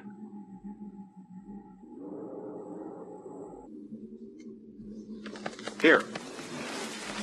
This is it, the place where they're spending most of their time. Pretty nasty out, Mac, 35 knots. Screw it, I'm gonna go up anyway. So you see Mac all of a sudden now. Before, he wasn't so sure about going out to the Norwegians' place. He's like, it doesn't look, doesn't look that good. And they're all like, oh, it's fine. Don't worry about it. It's going to clear up in a bit. You can fly out there. And this time, he's like, we're going to fly out there. You're like, oh no, it looks terrible. But it doesn't even look that bad outside. Like, it seems like everything is okay. And when they do fly to where the Norwegians were, like, it's perfectly clear. But everybody's like, now, no. We shouldn't fly. And that's part, again, of that paranoia of you don't know yet quite what the thing does, but like hindsight looking back, you could tell that there was something like not wanting to go that way. Though if I were the thing and I was one of them right now, I'd be like, yeah, let's go. And then I would fucking kill the other two and get back to my fucking spaceship and get the fuck out of there. Yeah, seriously. Like, it's crazy.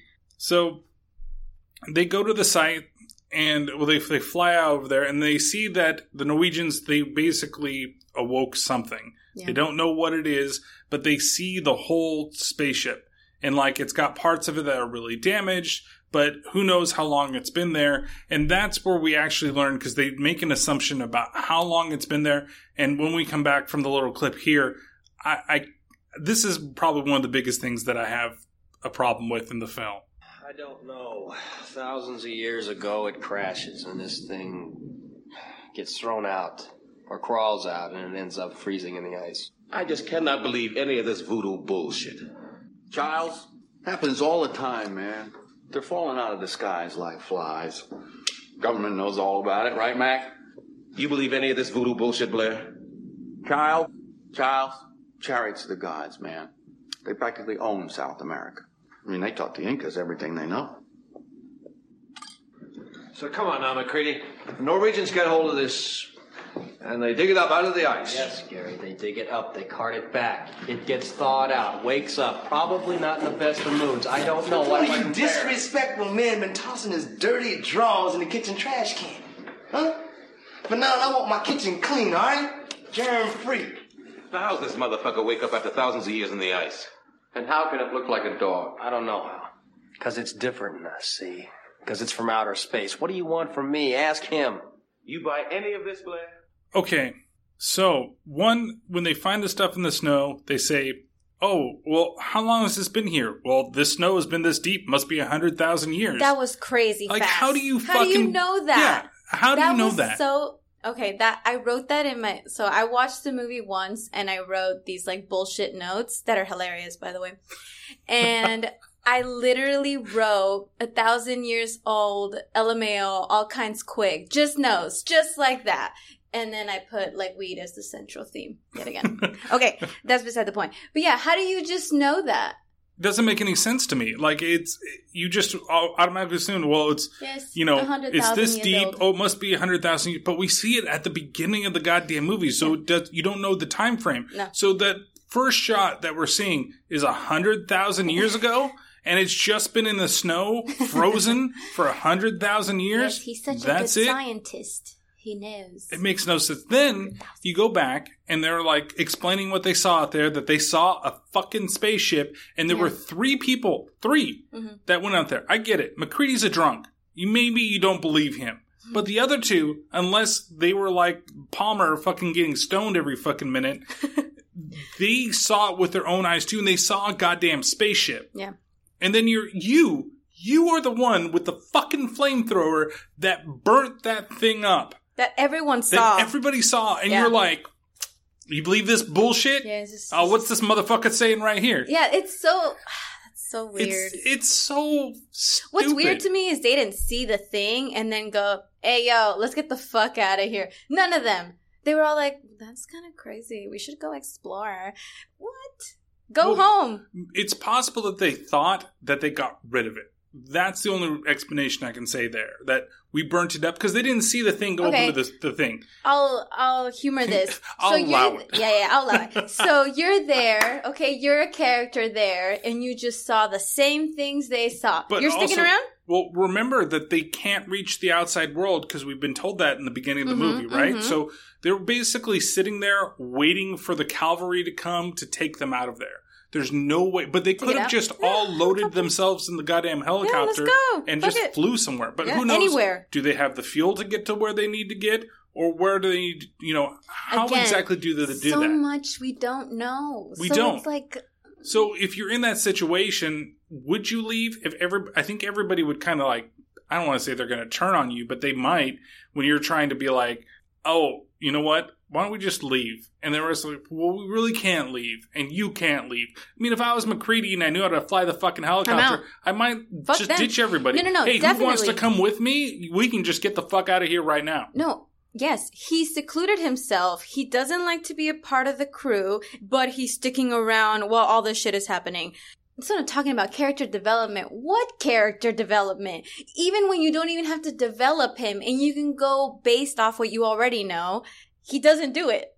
That doesn't make any sense. But he is growing a little bit as a leader because everybody does kind of respect what he has to say. For whatever reason that we don't know. That we don't know, for whatever reason that is. But slowly but surely, because he's experiencing everything and he wants to actually find out what's going on, that's kind of his growth. His growth, honestly, really comes from that tape recorder scene, which we'll talk about when we get to it. Yeah. That's where I think that character actually has that growth. Mm. And we can go into a little more there. But yeah, I get it. For the rest of them, it's just like, why?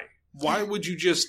And why would you deny what you saw? Like, okay, I saw this monstrosity thing. This thing imitated our dogs. And you guys saw a spaceship? Okay, I believe that you probably saw a fucking spaceship. Since nothing like this has ever happened before? Yeah. Or it's just something from Antarctica. Yeah. Like, this is so unexplored that there are monsters here. Yeah. It's like the sea, right? That's what scares me the most about the ocean is the fact that there's tons of shit down in the ocean. And who knows how far all of a sudden we're going to get giant, Cthulhu monsters that are going to come up and try to kill us. Cthulhu. That's right. Cthulhu lives in the ocean. Is that something I should know about? Do you know about H.P. Lovecraft? Damn. No. Oh, no. You should look up that. Okay. Just don't look up him. Look up the stories. Because the dude is not a good dude. Okay. Oh, God. It's one of those things. And that's the thing that I learned later, but I love the mythos of that whole that he created. So they're basically trying to figure out now what they need to do, right? Like, okay, we need to figure more out about what's going on here. What did the Norwegians uncover? What is this thing about? You know, are we safe? And of course, that's where they decide that, you know, the idea is that they don't need to be left alone with anybody else. Like, you always should be with somebody, and you should always make sure that, you know, that somebody knows where you are, you know, especially if it can imitate everybody. Sorry, Mac. You have to move your stuff up. Doc says we gotta lock him up. Stash him in here and lock him up. I have to talk to you. I'm tired of talking, Fix. I just want to get up to my shack and get drunk. Mac, it's important. What is it? Outside. It's 40 below outside. In the Thiokol. Please, Mac.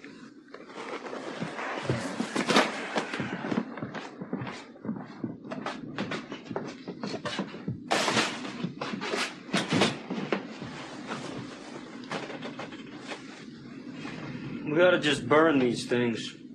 Can't burn the find of the century. That's going to win somebody the Nobel Prize.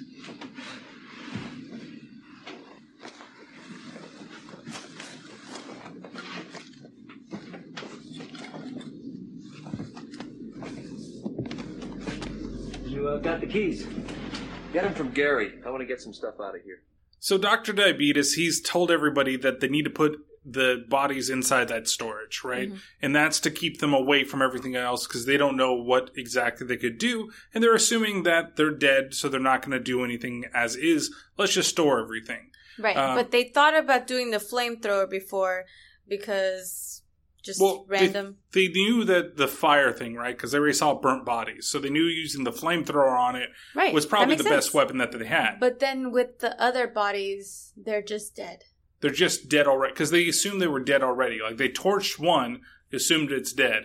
The other one they found out in the snow, frozen, assumed that it was dead. Yeah. But we learned this scene that one is not dead. No. I really like the way that it's kind of set up for this part of the scene too, because you have them like put it in, he looks at it and he raises it up and nothing's going on. And then he puts it back and the moment he turns his back, the sheet raises up and down. Yeah. So like it's breathing or like that it's moving again. Then as it pans down to the bottom, you see that the icicle blood has now like dropped off and is like starting to flow onto the floor. Yeah. And it's, I can tell by the look on your face that it's disgusting. Yeah. And we have the guy that was shot in the leg. He's basically sitting there in the room, or he's trying to put some stuff up on the shelf. And I guess this is where MacReady was staying for the time being, because he wasn't staying out in his shack. No.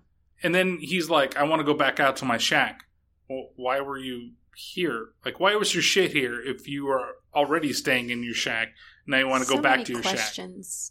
Shack. So he's got to go meet up with Dr. Fuchs. I'm sorry, Dr. Fuchs, or whatever his name is. Fuchs. He's got to go out there because he has some issues with Blair. But we know that everything that's happening underneath the sheets is probably going to affect Baldy over there in just a moment. Sad. Yeah, it's really sad. So we cut outside real fast and we see what exactly is worrying Fuchs with Blair. There's something wrong with Blair. He's locked himself in his room and he won't answer the door. So I took one of his notebooks from the lab. Yeah. Listen. It could have imitated 1 million life forms on 1 million planets. Could change into any one of them at any time. Now it wants life forms on Earth. It's getting cold in here, Fuchs, and I haven't slept in Wait a minute, Mac, wait a minute. It needs to be alone and in close proximity with the life form to be absorbed. The chameleon strikes in the dark. So is Blair cracking up or what? MacReady, there is still cellular activity in these burned remains. They're not dead yet. And that's where we learn that one of the things in the room has now gotten a hold of the guy that got shot in the leg. Yeah. And he's basically assimilating with him because when Windows walks back into the room, he sees him there in the corner. And then he runs out and he starts going crazy. Oh my God, he's blah, blah, blah, blah, blah, changing. Okay, wait. So you're Dr. Blair, you, Brian, okay. Or Dr. Blair, and you're writing these notes, right? And it's like this thing can imitate and can take many forms and blah, blah, blah, blah, and all these terrible things that you learn about the thing. And what do you do with that information? You write it down in a notebook and then you seclude yourself. Well, That's what you this do? is part of the paranoia I think that's going on, and maybe he has an inkling into what it is. Like, because of what we know that he's going to do. He doesn't have an inkling. He has that computer thing. Oh yeah, he has the little thing that's showing that the cells are there, right? This so is 80s. dumb. This is 80s Oh my computers. God. Okay, first of all, we wasted. You have to put yourself in this time. No, we wasted an entire scene watching this. Because the cells were coming, and you could see how the cell was taking over one cell, and then it became that cell. But it's so funny because for the longest time I was like, are we just watching a screen? Like, usually you see a screen, you see it happening, and then you can see the reactions of Dr. Blair, right? As he's seeing these things, like, oh my God, like this is happening. Wow. I can see how this, it's going to affect this many people. Oh, the whole world can get infected in 3 years. Oh, you know what I mean? Like, he's learning all these things. We don't see his reactions. We're just staring at a screen. I don't like that. You're watching the simulation that he's putting there. Why like that? Again, characters are like props. Characters are props. It's not about the characters at all. It's about the thing. It's more about the viewer than it is the character. But we've talked like that. Sometimes I think you need to let the audience know where we're at, how to feel a little bit, I think. Because I'm literally just staring at a screen and I'm like, oh, is that a simulation? Oh, they're imitating. Oh, okay. I get it. Oh, that's cool. What is this computer? Is this a program that he already had? Like, what? Then I'm out of the horror, out of the, but if I'm seeing Blair, like, holy shit, this is happening. Like, oh my God, I'm going to write this on my notes and seclude myself and not tell anybody about it. But, like, anything. He didn't do anything. And then after a while, I'm like, I forget who's watching this. And then it cuts to Dr. Blair. And then I'm like, oh, okay, he's watching this. Are you okay? Are you going to react? No, you're going to seclude yourself? All right, cool. What is that? I don't like it. I don't. No, sir. I don't like it. Nope. I understand that you're feeling with it. And if you're asking me from the perspective of me, myself, being in Dr. Blair's shoes, or me being Dr. Blair himself. No, you being Dr. Blair. So me being the character. Yeah. So if I was the character, the way that I was approaching it, the way that he did, that you don't know if this is what you're figuring out, if it can do that, you don't know if anybody there has been infected. Mm-hmm. So as we learn, and jumping ahead of ourselves for a second, he believes that the only way to do it is just to destroy everything, make sure nobody can leave, and make sure it dies there. That nothing happens. So that's why he's not trying to tell anybody anything. Okay. Because if you do that and somebody is a thing already, then they're going to know what your plan is. Just like later on with the blood scene, not the first blood scene, not the second blood scene, but you know what I mean. The first blood scene where all the blood is destroyed. So it's because the thing found out that they're going to do this test, and he doesn't want to be found out. So for him not to do it, he doesn't want to share any of his notes with anybody, right? Because it doesn't make any sense. Now, Brian the person, right? Brian the person would have gone out to the one person that he thinks they can trust the most and say, dude, this is what I think is going on. We need to figure out who this is. Is that the hat dude? I don't know if it's the hat dude. I don't know if it's the hat dude. I don't know if it's Childs. I don't know if it's Windows, though that guy seems like he's not all there together. There's a lot of people. I don't know if it's Stoner Dude. I probably wouldn't trust Stoner Dude. But maybe like Jerry, for example, the guy that's supposed to be the captain or the leader of the whole damn place. Mm-hmm. Maybe I go to him and I tell him what I think is going on. This is what I found out. Or another doctor that might understand it. But again, if you don't know who you can trust, if you don't think that anything's been done, do you tell everybody? Or do you just try as yourself, too? Do you just try to get the hell out of there? But you know what? Yes. I don't need to be here anymore. Let them fucking deal with it, and I'm just going to leave. Yeah. So I think that there's two different reactions, and I think that his reaction is valid. But again, the fact that he doesn't really react but then he escalates. He goes big into it, which we'll get into in just a moment. So what ends up happening is that, so Windows sees the thing start to assimilate the guy. Mm-hmm. And then he rushes to go find people saying, I saw this. When he gets back, there's nobody there. But they notice that the window's been knocked out, so they all run out into the snow, and they see the dude running away. and he's like stumbling through the snow and trying to get it away as fast as possible until they stop him. And this is probably one of my favorite shots in the film, just because like he's there and it's the unfinished man, like just the yell that he has, and that is kind of terrifying, that there is nothing, like he's been found out, and I think it's more of like a cry for help. Like, oh shit, I know something's going to happen to me. Just like the dog in the beginning of the film, where he was coming to everybody like, save me type of thing. He was kind of giving that type of thing too, because he wasn't yet fully formed into the person yet. Like, just that shot of all of them surrounding him in the snow, and then him like getting his head back, and then you see those giant like claws that are out there because they're not formed yet, and then setting them on fire. Like burning them. But I think they used way too much kerosene, because they knocked like 5 fucking barrels over to like do it, where before they just used one flamethrower and everything was okay. No, they wanted to be dramatic with it. They just wanted, okay, we're going to make sure. Well, it's possible also because, you know, he was known to everybody, you know, and they couldn't believe that he actually became somebody else. I think that was the first time I thought about whether the characters know that they're the thing. Does that make sense? Like, if this is like an existential crisis type of response? No, well, more like, let's say you get infected with the thing. Do you know that you're the thing? Do you know that you just got infected with the thing? Do you know that at any second you could just start sprouting? Like, do you know that?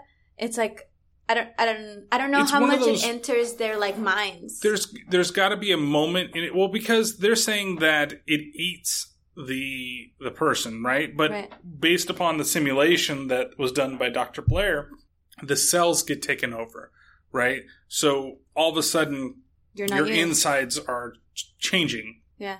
And you're not that person anymore. So your conscience is no longer your conscience. So as you things are changing, though, do you feel that in any way? I would imagine that you would. Right? It would be like dying, right? Okay, so then at any point, do we see these people start acting different? Yes. So different? Yes. And then you assume that they're the thing now? Correct. There's the big one is not to spoil it right now, but it's Dr. Blair, right? You can tell when he's the thing. The thing. You can tell when he's finally gotten to that point. You can tell a couple of other characters, but if they've been the thing for so long, then they can finally assimilate, because they're not quite like, they even, because here you kind of show it, right? Like, and even when it says, and like, I'll play the clip in a second, but McCready even says that, you know, given a little bit more time, you wouldn't be able to recognize him at all, because he's able to get into the conscious of the body and the memories of the body, and then actually start to emulate everything that's been happening with him. So somebody that's been the thing, say, for 5 hours is less likely to be known to be a thing than somebody that has been a thing for an hour, because maybe they don't know everything about the person, because they've taken over that body completely. And I'm assuming it also means like memories and all. It's not just, you know, the physical form, because they have to be able to emulate the voice. They have to be able to emulate like the interactions and the memories in between the characters, which they do, as we learn later on as the film goes on. I think I read that even like the actors didn't know who was the thing. Obviously, when you have like tentacles for arms, you know you're the thing. You know that you're the thing. Right. You read in the script, you're like, oh, okay, I guess I'm going to be the thing. No, but I mean like when they're just having dialogue to add to the paranoia, even within like the actors. Which I think was a great move by John Carpenter. Yeah. And then it really kind of leads up to the whole like package that he's trying to put together with creating this film of paranoia. Yeah. So when they do finally, you know, kill off the copy here, you know, then that's when he talks to Jerry about what's going on. And he also tells him that, hey, you know what? We got to make sure that we burn them all. God, what was happening to it? I think if it had more time to finish, it would have looked and sounded and acted just like Denny's. I don't know what you're saying. There was one of those things out there trying to imitate him, Gary. Come on. McCready, I know Bennings. I've known him for 10 years. He's my friend. You gotta burn the rest of them. Okay, now I realize that I've been calling him Jerry when it's Gary. So we won't go back and change that, and I'll try not to call him that. Maybe just because he makes me think of Jerry from Rick and Morty for some reason. I don't know why. That's a good show. Yes, it is. So they get all the bodies out there, and they put them into the same pile, and they burn those extra bodies out there, so they made sure that those versions of the thing are completely gone. Everybody is still kind of wondering what's happening, and that's when, as they're kind of going back, and we see that MacReady realizes that somebody is making some noise in the distance. And when he rushes over to the helicopter, he sees that Dr. Diabetes is running away from the helicopter. He goes inside, and it's been completely smashed. So he automatically thinks that possibly he's one of them, right? And that's where we get one of the longer clips, because this is them actually chasing him down, and then everything that kind of leads with the situation. And we'll chat about this one probably quite a bit when we come back.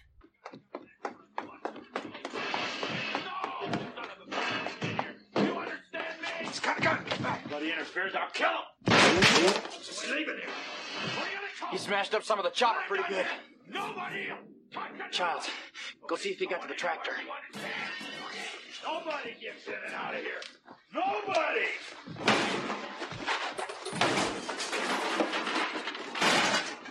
You guys think I'm crazy? Well, that's fine. Most of you don't know what's going on around here. Hold on, damn well. Sure, some of you do. Christ. He got most of the chopper and the tractor. And he's killed the rest of the dogs. Jerry, wait a minute. Childs, go around to the map room door. Talk to him. Get a table from the lab. You think that thing wanted to be an animal? No dog's making 1,000 miles to go. No, you don't understand. That thing wanted to be ours. Gets out. Infiltrate everything on the face of the earth. And nothing. Okay, Blair. Come on, man. You don't want to hurt anybody. I'll kill you. I love that. Yeah, it's fantastic. That whole scene is a lot of fun. But there is a lot of, like, way overacting from Wilford Brimley in that scene. Jesus Christ. And you said it, not me. Well, no, I totally understand what's going on there. Like, it's ridiculous. Like, just how he's just revving up his voice as he's revving up the axe to, like, destroy that thing. Well, I'm gonna boom. Then, you know. And I understand that it might be a little bit lower than some of the other clips, but there's so much, like, banging that's going on. Yeah. It's hard to make sure that everything's completely level just right. But you can get that feeling of what's going on with him in that scene. It's ridiculous. Like, it's ridiculous. But it's fun. It's kind of fun to watch him, like, go crazy like that. It's the most emotion that you see in a long time. Yeah, but then it was too emotion overacting. We can't just get it right on this. We just can't win with her, guys. No. Sorry. But you do see hiding in the corner. Hide. Yeah, you see Windows, he's down there, he's hiding because that's his control room. Yeah. And basically, he's destroying it because, like I said, his thing is that he knows. He feels like he knows exactly what's going on here and nobody else knows. And even though he's taking the notes and he's done all this stuff, but so he has to destroy any means that this thing can escape. Yeah. And he thinks, oh, well, the dogs, he even says, they're not going to run far distance on me. And that's why he had to kill the other dogs, because he didn't want to assimilate them. And he's assuming, I propose here, is that he knows that somebody else actually is it. That somebody's already been infected. And of course, he believes it to be Clark, you know, and as we learn in a scene that comes shortly after this. But it's also ridiculous that the thing with Childs, too, you don't want to kill anybody and then fucking start shooting at him. It's like, yeah, I guess you do. Which makes me wonder, too, like, because they don't quite go into it and you don't really see it, but it all has to be living tissue is what I'm assuming, too, right? Yeah. When it comes down to the thing. Because if he kills anybody, what's to say that they can't still try to assimilate and move forward because the makeup of the thing is different than us? Yeah. So It's just, then also they barge into the room with the table, and as the perfect weapon, and he slams down the axe on top of it. Ooh, can we talk about the fact that there's hella axes in this movie? Yeah, there's quite a bit. So many. Like, it's funny. He kills the dog with an axe, and we see the axe just like lodged into the dog's neck. And then he doesn't take it out and goes, I'm going to continue with this axe. No, a bitch needs a different axe for this. I will leave this for dramatic effect, and then I will get a brand new axe and do my thing. Well, yeah, so you go from the Norwegian axe, that was at the beginning of the film, yeah, right? And they just left that axe there. They didn't bother to take it with them to see if there was anything different there. And then you have here, he uses multiple axes to do it. And then we get another axe scene later on in the movie, too. Yeah. And then he's shooting. Like, he's like, I can kill you. Yeah. All I was thinking about when we were listening to the clip, when I was like spacing out over there, was the contrast of later on him being like, I'm okay. Like, you guys, come on, let me back in. Like, I'm totally okay, I swear. I know I just freaked out and I could have almost killed any of you, but let me in. Well, I say I love, too, at the end of that, too, when he shoots the gun, he runs out of bullets, so he just tosses the fucking gun. Yeah. Hey, what are you going to... You know what? I think in a moment of panic, that's exactly what people do. What you would do, right? Yeah. Like, I'm going to stop you in some way, shape, or form, so I'm going to throw my fucking gun. But he's so quick on the draw to bring the axe back up after he's shot and thrown the gun. Yes. Because as they run in the room, all of a sudden he's got the axe. Also, there's someone already in there, and he's not killing them. No. And why isn't he, when he starts shooting at Childs, why doesn't he come, not just shoot, why does the guy from under the table, like, run out and try to, like, tackle him or something at that point? He looks like a little bitch. Does he not? He does. He does. Like, even from the beginning, like, he's too cool for school. And it's just like, bitch, you're a scientist. Relax. Yeah. You're there. Well, you're just communications, right? Yeah. You're just communications. It's a phony major. Yeah, he doesn't actually care about anybody. He's just...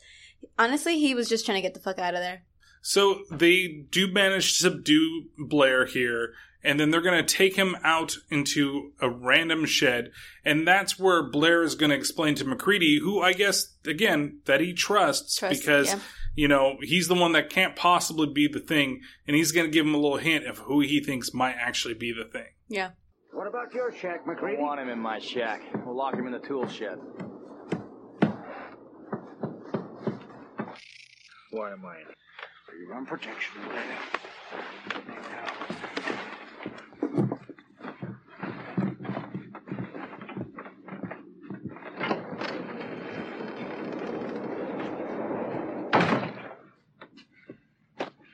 How you doing, old boy? I don't know who to trust. I know what you mean, Blair. Trust's a tough thing to come by these days. Tell you what, why don't you just trust in the Lord? Watch Clark. What? I said watch Clark and watch him close. You hear that at the end there? Yeah. Do you hear we? Yeah. So it makes me feel like Wilford Brimley was just drunk on the set the entire time that he was there. I would have never caught that if you had not said anything. Or maybe I did catch it, but I didn't think of it. In terms of the movie, and I didn't catch it, I don't think I've ever caught that before either. Mm-hmm. And it's just because when you're watching the movie, you're just watching. But when you're trying to you're listening to the things and figure out, do I need to cut it here, cut it there? And I was like, wait, did he just say we?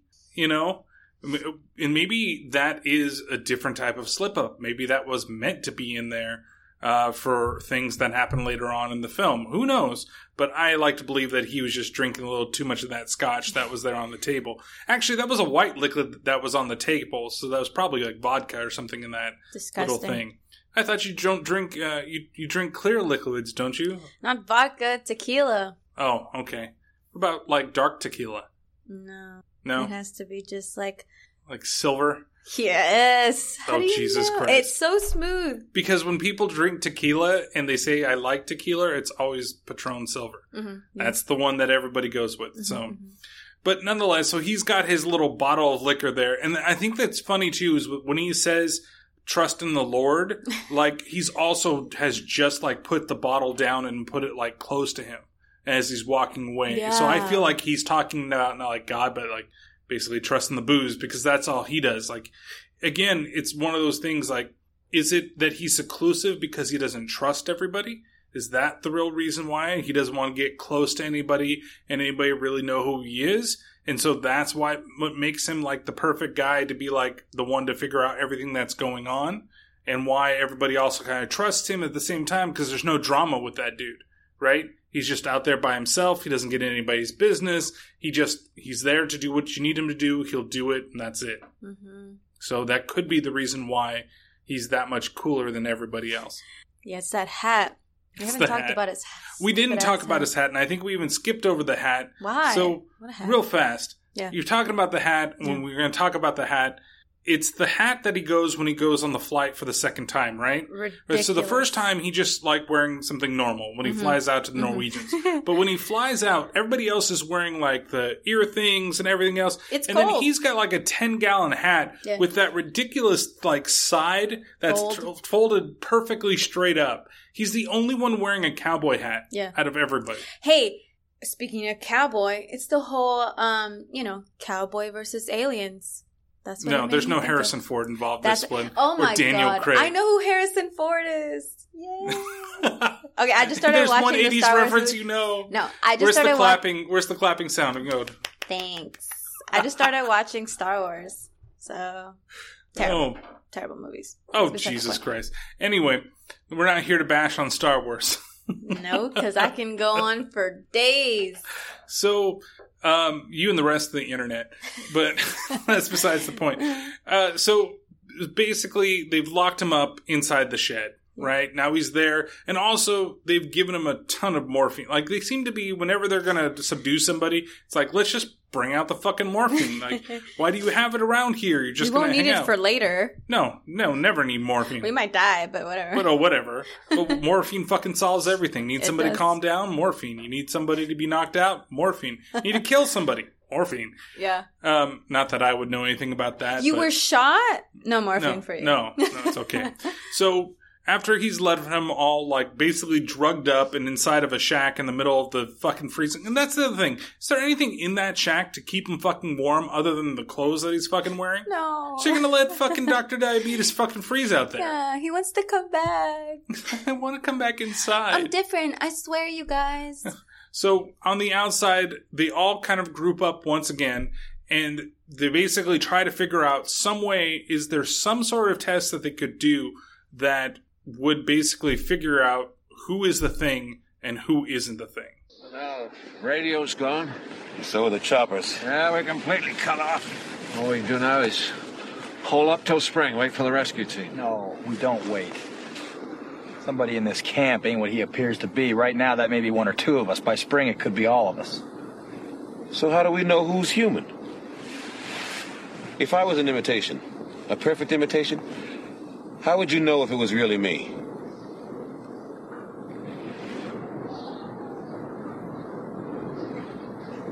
Is there some kind of test, Doc?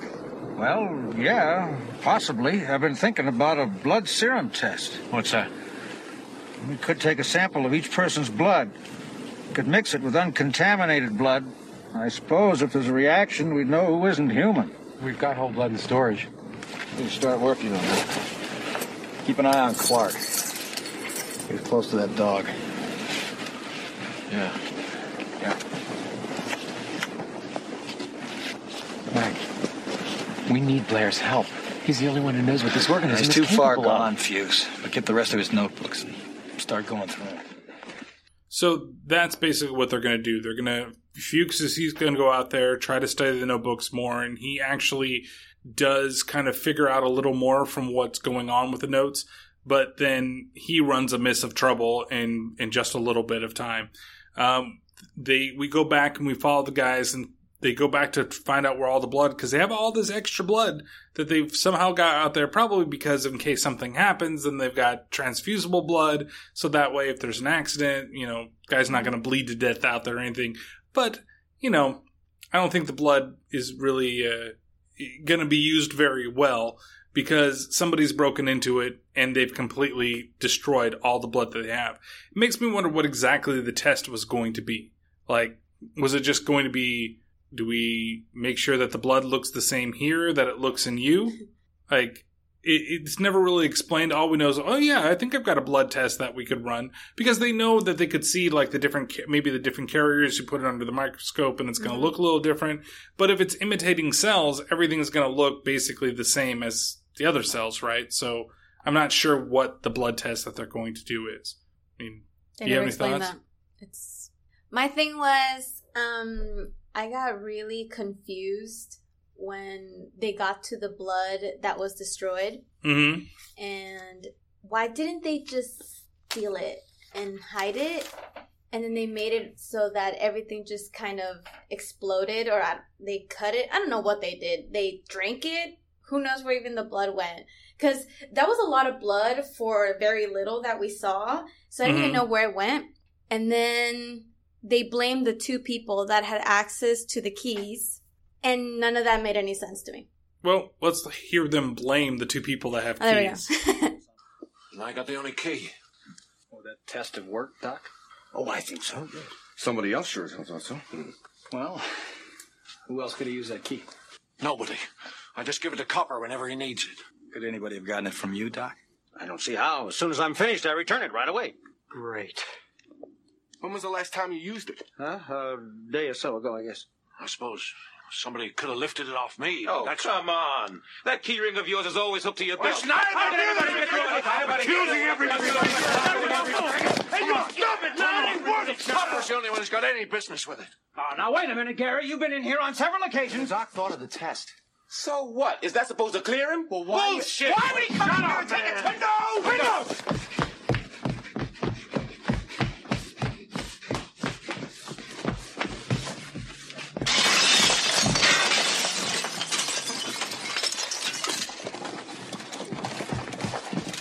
That down. No. I'll put this right through your head. You guys gonna listen to Gary? You gonna let him give the orders? I mean, he could be one of those things. Wait a minute. Just take it easy. Put the gun down. Put it down. Gary, you don't want to hurt anybody. Right. On the floor.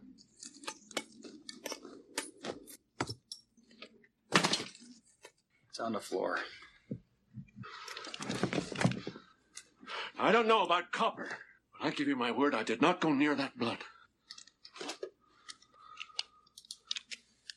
But I guess you'll all feel a little easier if somebody else was in charge. Norris, I can't see anybody objecting to you. I'm sorry, fellas, but I'm not up to it. I'll take it. Hell, you will. Should be somebody a little more even-tempered. Okay. Even-tempered. Here's Childs again. Like, not... I don't know if he's just not getting it, or he's just... He seems like the most, like, untrustworthy person out of everybody, because he doesn't believe that anybody could do what they're, like, said they could do. Yeah. You know? It's like, crazy. okay, he came up with the test to basically... Well, yeah, I get it. You could be like, well, yeah, he came up with the test, but he's going to design the test in a way that he's going to say, you are the thing, the one. Yeah. even though he might be the thing. I get that. But at the same time, it's just like... No, he's the most untrustworthy one. Like, yeah. Well, what I mean is he doesn't trust anybody Yes. at all. So in our perspective, you're like, oh my God, are you the thing? Because you don't trust anybody. So, but I think that's the most natural and normal there is there, actually.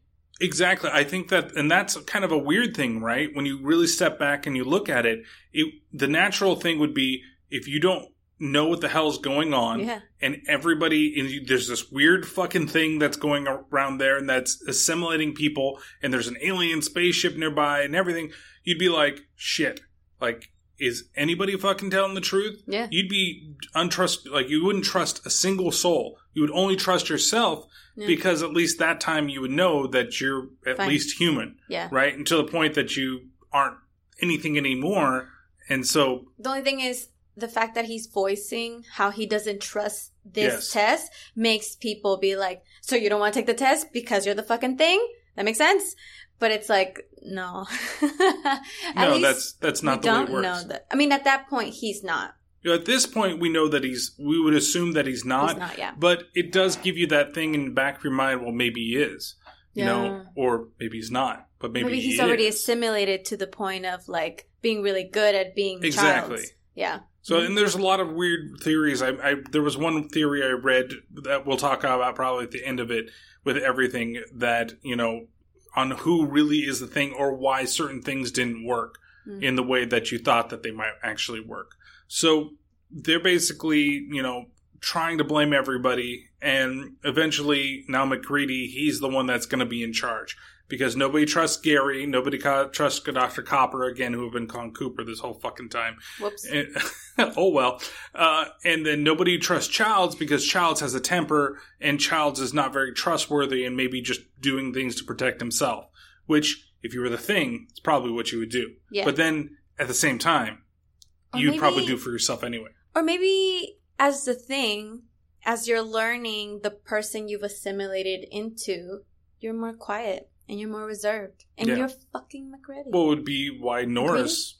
Yeah, MacReady, but it would be one of the reasons why Norris doesn't take over the mantle either. I don't like the way his name is spelled. That's the way it's spelled, though. It's MacReady, but it's MacReady. MacReady. I hate that. Oh, It's God. It's MacReady is what I'm it not is. the one. You're not the one. I'm You're not the just one with looking- these last names. That's the way they spelled it on the back of the little jersey, too. And that's the problem with Fuchs when he's out in the snow, right?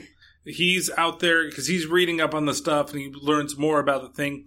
And then he goes outside because he thinks he's a noise where all the lights go off, right? And he takes his little candle. That flame on that candle is so big.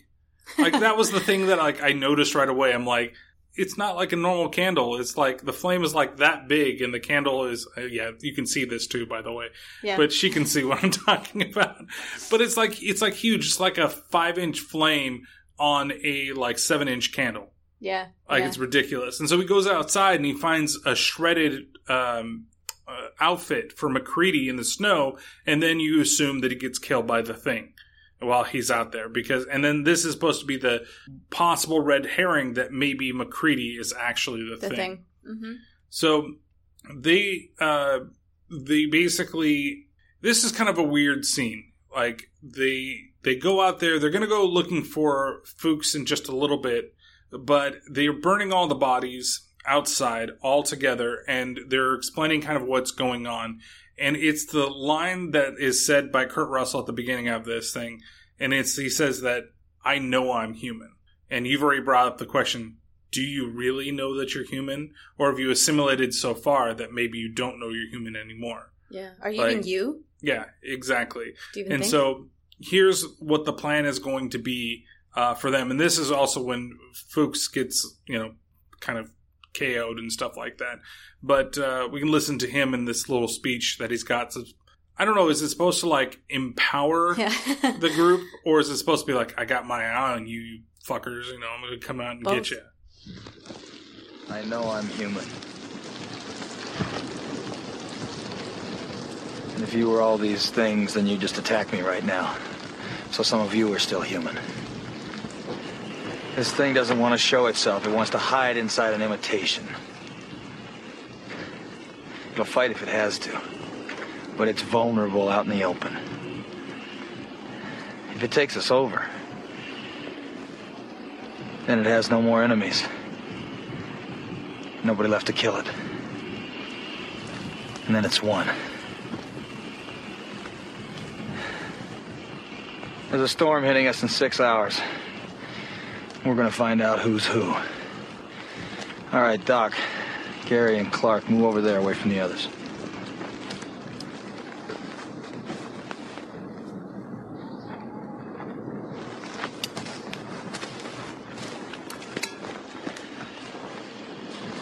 Norris, you and Childs, shoot him up with morphine. Tie him down in the rec room and watch him. Fuchs, you start working on a new tech. I need Doc's help.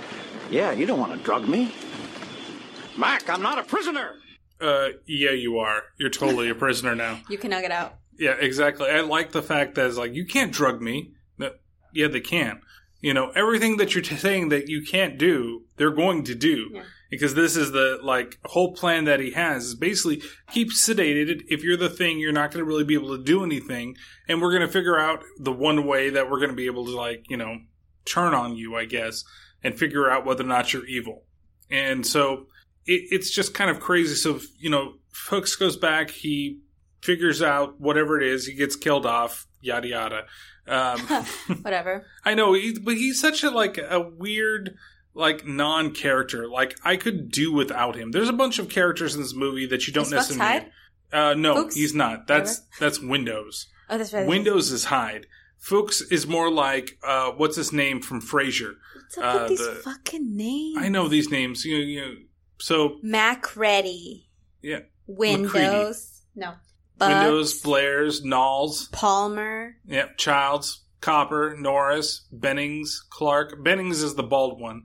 And then Fuchs and Windows. And so, but a lot of these you could window this cast down to about 5. 5, I think you could do. And it could be one by one they slowly, but I guess, having such a big cast that you don't know where exactly the thing is going to be amongst all these people. But like Clark, for example, the cook, I think you could totally just get rid of that character. I don't think that character does anything. You could get rid of Windows, honestly. And you can get rid of Fuchs. No, don't get rid of Windows. Oh, just because he's cute doesn't mean that he needs to be there. That's not what I said. Those are your words, not mine. Oh, you said he looks like the guy from that 70s show. Hyde. Okay, he does. When I point to people that look the same, it doesn't mean that I But why would you want to keep him around? So by that argument, you think Dr. Emil Abias is hot. cute? You think Emil is cute? Emil? You compared him. Oh, no. So that must mean that you think he's cute, because I compared two characters and you thought that I thought they were cute. Wasn't that? I didn't. Yes, you did. Okay. I'm going to have to listen to this again because I don't remember that. And he's like that Hyde. I did not do that with Emil. You did. You just cut it out. Yeah, you just sure. Cut it that out. smile across the table also makes me think that's something else. Terrible. Absolutely terrible. Terror. Moving along. Moving right along. So Windows is dead. What? I mean, not Windows. So Fuchs is dead. He's basically out there. He's dead. And then that's where we cut back over and we see that McCready, he's sitting down in front of a tape recorder. Everybody else is basically doing what they need to do. And this is the character development that I was talking about. And I can talk a little more after we play the clip because I think that it actually does a lot for the character and the way that he's recording the whole message. But he's now like the leader. Everybody's kind of following what he's doing. And he's basically trying to leave like a note for anybody out there that may end up finding them if they don't make it through the snowstorm. I'm going to hide this tape when I'm finished. If none of us make it, at least there'll be some kind of record. Storm's been hitting us hard now for 48 hours. We still have nothing to go on. One other thing. I think it rips through your clothes when it takes you over. Windows found some shredded long johns, but the name tag was missing. They could be anybody's. Nobody trusts anybody now. We're all very tired. Nobody trusts anybody now. There's nothing else I can do. Just wait. R.J. McCready, helicopter pilot, U.S. Outpost North 31.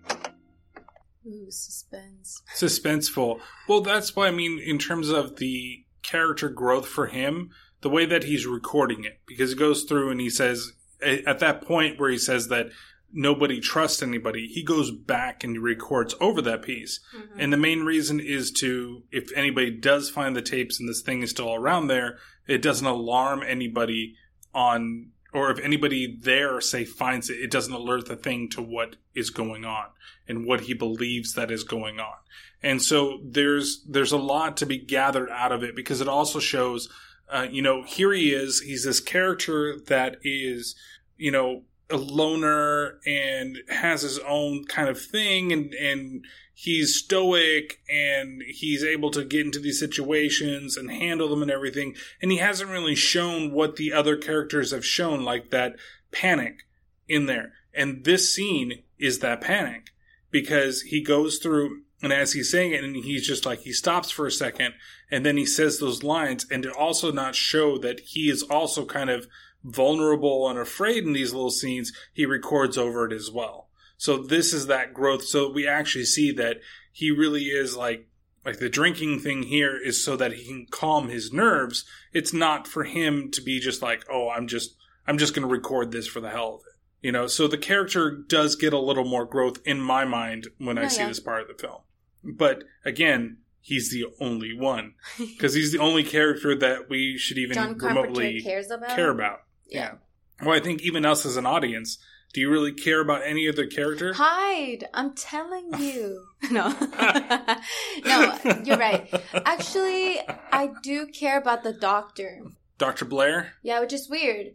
Because I don't like his decision making, but for whatever reason, like, I'm rooting for that guy. He's the only one that shows, like, any type of action, like, right away. Even if it's the wrong action to take in destroying everything that's out there, it's still an action compared to everybody else, which is a little more reactionary to what's going on. Yeah. Also, Childs. I care about him. You care about Childs? Yes, I give a shit about Childs. Dude, come on.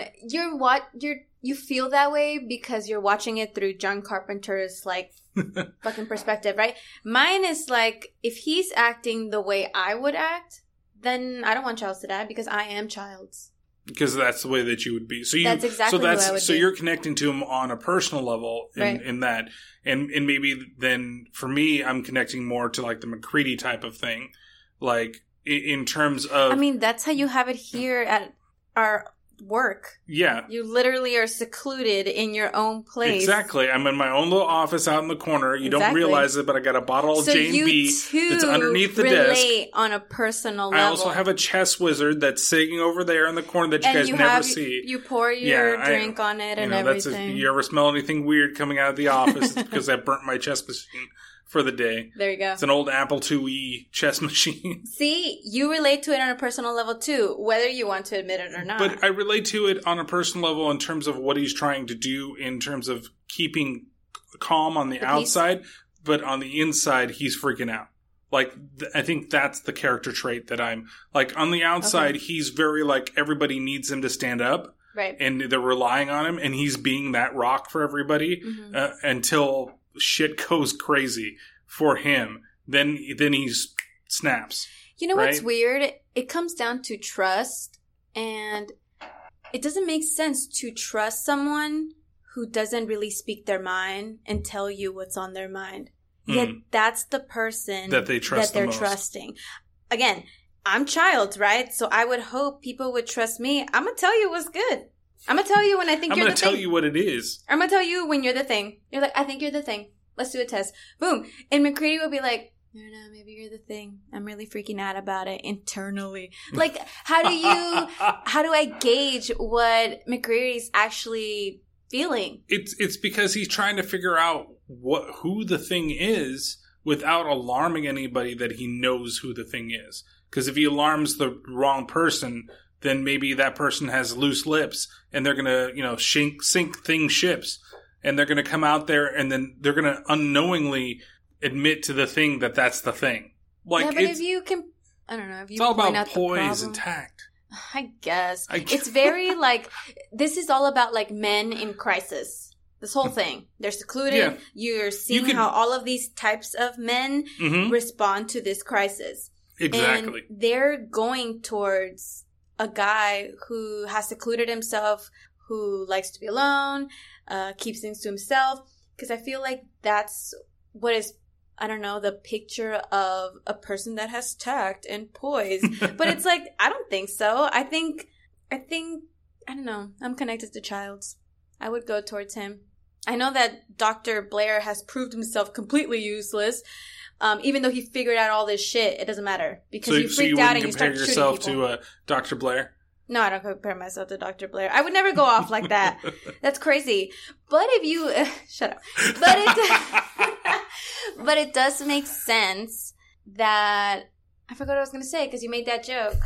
Way to go, Brian. Way to go. All right. So they go outside and they start looking for Dr. Fuchs. Mm-hmm. And that's where they decide to split up with everybody and actually try to get some information more from Dr. Diabetes, this is when he has that change. And you can see in the way that McCready reacts to him and the face he reacts to him that he knows that things quite aren't right. Anybody see Fuchs? Somebody blew out a fuse in the lab. Lights were out in there for an hour. Any one of us could have gotten to him. All right. We gotta find him. Knowles, why don't you come with me and we'll look outside? Palmer, you and Windows check the inside. I ain't going with Windows. I ain't going with him. I'll go with Child. Hey, fuck you, Palmer! I'm going with you. Who says I want you going with me? All right, cut the bullshit!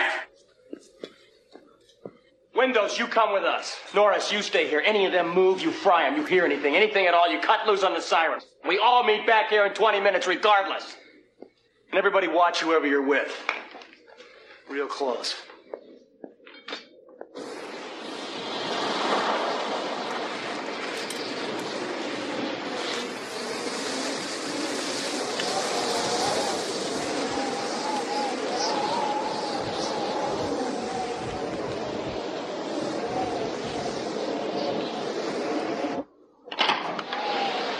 Hey, Blair! Blair, have you seen Fuchs? I don't want to stay out here anymore. I want to come back inside. Funny things. I hear funny things out here. Did you come across Fuchs? It ain't Fuchs. It ain't Fuchs. I'm not going to harm anybody, and there's nothing wrong with me. And if there was, I'm all better now. I'd like to come back inside. Now, you got my promise. We'll see. Hey, wait a minute, man. I want to come back inside, don't you understand it? I'm all right. I'm much better. And I won't harm anybody. And you got to let me come back inside. I'm all better now. I'm going to come back inside. Stop making fun of your future. I'm just kidding. I'm doing the podcast here. I want to come back inside. It's just, come on. Like, you couldn't tell that something else. And you know at this point, this is what kills me with MacReady at this point, is that you can obviously tell that he's different. Mm-hmm. Completely different. Why didn't you just fucking kill him right there? Because he's a human. Because you think he's human at that point? No, because MacReady's human. Yeah. And he can't just be cold-blooded like that. That's right. He hasn't snapped just yet. There you go. You came to your own conclusion there. You didn't need me. I would think that, though, the initial reaction would be just to be like, look, you saw him when you last talked to him, where he was so terrified of everything that's going out there. And then you come to him this time, and he's just like, it's not even that, oh my God, he's like, well, it's not Fuchs, but I want to come back inside. I'm okay, much better now. It's like, okay, why all of a sudden when you start talking like that, I'm going to assume that you're not, and that's that. I understand. Like you said, he's human, and so he has that caring side to him, but I understand. I think him not assuming he's the thing is the real question. Like, why didn't you right there and then know he's the thing? That I agree with you. But killing him, I don't know. MacReady, whatever his name is. He seems, the guy with the hat, he seems like he's a softie inside. So, okay. So he left him alive. Okay, yes. I'll just say that. Because he's a human. Because he's human. And he's a softie inside. Second guessing himself, and he's a softie, like you said. Yes, he is. Yes, he has a little bit of his own little soft side there. I understand. So they're going to go out and search for him further, and they're going to go up to his shack because they see that there's a light on in the shack, and then all of a sudden the light goes out. Yeah. So somebody's up there in MacReady's place, and he sends Palmer back to the place, right? And he just goes up there with Clark, because why only go up there with one other person, and why be okay with that instead of going up with two? These are just horror films. I know, it's just horror tropes that are going on here. Oh, we're just going to completely just go by ourselves. We don't need more people. They go up to the place, and then we cut back, and we see that everybody is waiting on MacReady to come back. Yeah. And they're all like, Childs is getting impatient. Where could they possibly be? They've been out there for way too long, and yada, yada, yada. Again, very normal reaction. It's a normal reaction, but as we're viewing it on the outside, it's like, why are you so like... Yeah, relax. Yeah, exactly. And so somebody does show up back at the place, and it happens to be Clark, right? And Clark he believes now, as we're going to hear, that MacReady is possibly a thing. Where's MacReady? I cut him loose on the line up by his shack. Cut him loose? Yeah, we were up checking around his place. I found this. Look, it was stashed in his own oil furnace. Wind must have dislodged it, but I don't think he saw me find it. I made sure I got ahead of him on the tow line on the way back. I cut him loose. MacReady? He's one of them. When do you think it got to him? I don't know. Could have been any time, anywhere. If it did get to him. Hey, look, Childs, come on. When the lights went out. That would have been the perfect time. Right. You said guys were missing, and Winters, where were you? Hey, Palmer, where were you? No, when the lights went out! That's what it was! The players against each other!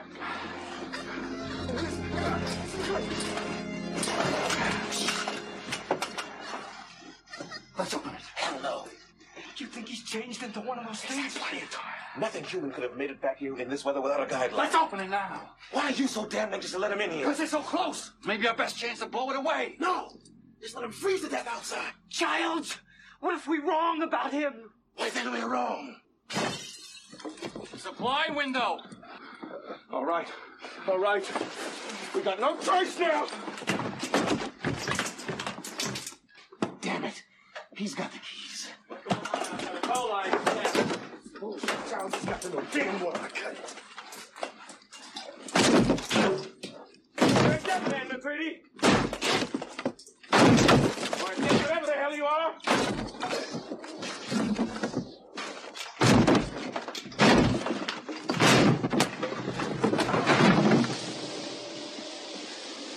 Anyone messes with me and the whole camp goes. Come on, child. Burn me. Put those torches on the floor and back off.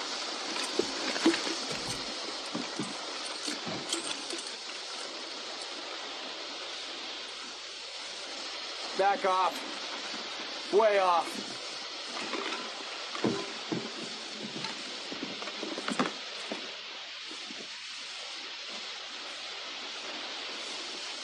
You asshole. You'd have done the same thing. Don't argue with him. Where's the rest?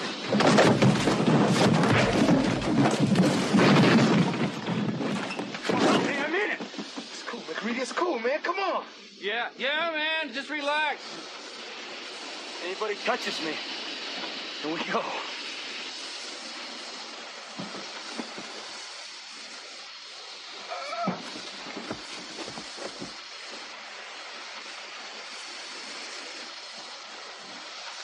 Not breathing. One time, Doc. Get him in here, and bring the others. Now nobody gets out of my sight. Okay, so this whole scene, it's very long. I get it, the whole thing, but it was hard for me. We talked a little during the break, or the clip, I should say. Yeah. That the reason I left it so long is I found it hard to break up and actually get in the right spots without you losing anything out of it. It's weird to just stop at one point, then all of a sudden start up again, and I've tried to be better on that, but that's another thing. So all of a sudden, everybody just doesn't believe that MacReady couldn't be a thing. And it's because they found the jacket in the snow that was torn up. Yeah. Right? And so now all of a sudden, for some reason, they all believe that that is a thing. Right? That even though only MacReady was the one that told the audience, and we did see it outside, it wasn't something that the other characters really knew about it. So you see that out there, and he's like, I found this. And it says MacReady on it. And you would think that since the last ones that they found, and maybe they all kind of came to this assumption, but MacReady was the only one that knew that there wasn't a name on it. Like the name got torn off. And this is the one that you find that has a name on it. That's obviously somebody setting him up. Like, but maybe they just don't think in that. They're just not in that type of frame. So I get it, especially the way that Childs has been acting. It might be my response too. Like you're saying, the human response would be, oh shit, we found one. This one happens to have a name. MacReady probably is a thing. And I like that as they're explaining it, then the door handle like starts to like turn and move. Like that little sense of tension, like it's like, you're going to have to let me in here. But they're like, oh, there's no way, like you can't let the guy through. And then he just breaks in. How does it go that fast from the door to like the other window to break into the place. Yeah. It's like almost instantaneous. Unless, of course, it's like the thing at one. It makes plenty of sense. But it could be the thing at the door, and it could be him as coming from the other area. Yeah. I don't know. So he does break in there, and then when he's inside the like storage closet, he's got the dynamite. Okay. What the fuck? Like, that doesn't make any sense whatsoever. Okay, so I don't know anything about dynamite. I don't know how sensitive it is. I don't know shit. But, like, people are acting like he's gonna do it. Like he's gonna blow it up. And then they try something, and he still doesn't. And then he says, I will. And it's just like, I don't know, it kind of reminds you of, like, your mom. When she's like, if you don't stop this, I'm turning this car around. Doesn't. It's not gonna do that. You're not gonna kill us. Then she gets mad at you at some point, and she hits you with the chancla from across the room. She'll do something else, but she ain't turning the car around. No, he's not going to blow it up. Parents are always the same way, right? You're going to have to get to where you're going at some point. Like, they're not going to spend 40 minutes driving somewhere, and the 45th minute they tell you, well, we're going to turn this car around. You know, they're not going to turn the car around because they're almost at their destination. Yeah, he just needed, like, doubt for, like, 2 seconds. And if he didn't have the dynamite, there would be no doubt, and people would want to That's why they tried to bum rush him from the back, which failed miserably as well. Yeah. Like, he threw both of them off of him so easily. Like, I get it. Maybe the Norris guy doesn't look like he can fight. But at the same time, I think there's a little bit of work. I think he was basically trying to call the thing's bluff. Because if he had actually been, like, lit the thing, you know, if they've been like, go ahead, do it. Here, I'll do it for you.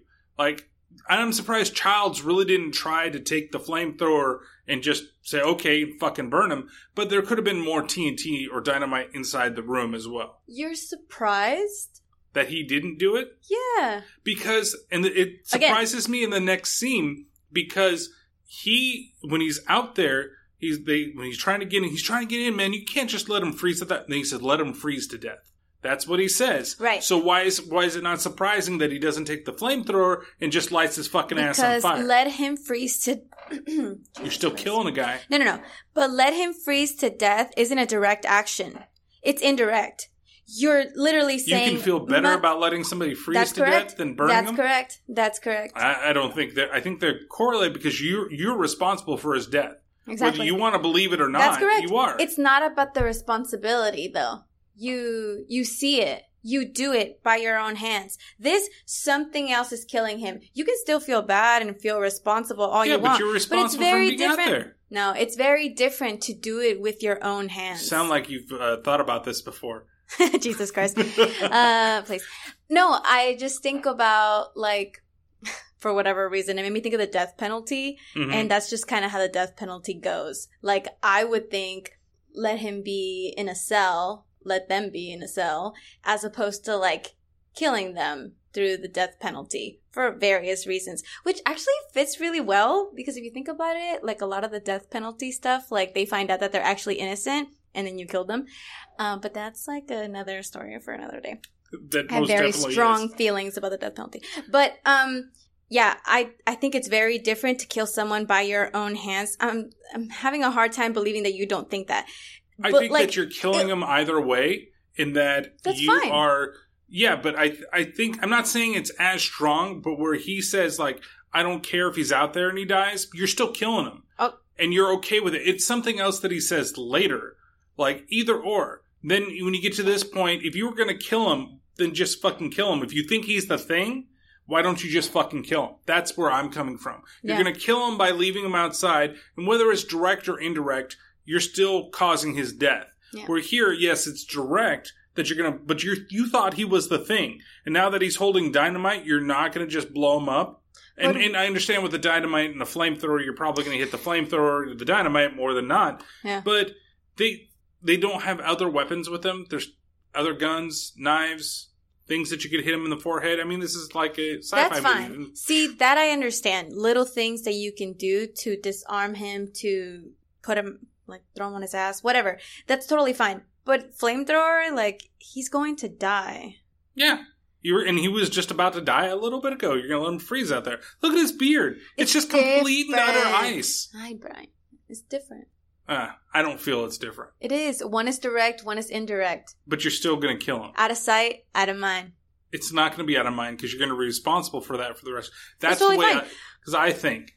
I'm like, okay, put that person in there. That person's going to die. Okay, this person needs to die. Okay, Brian, think of whoever you want. Freaking, I don't know, anybody.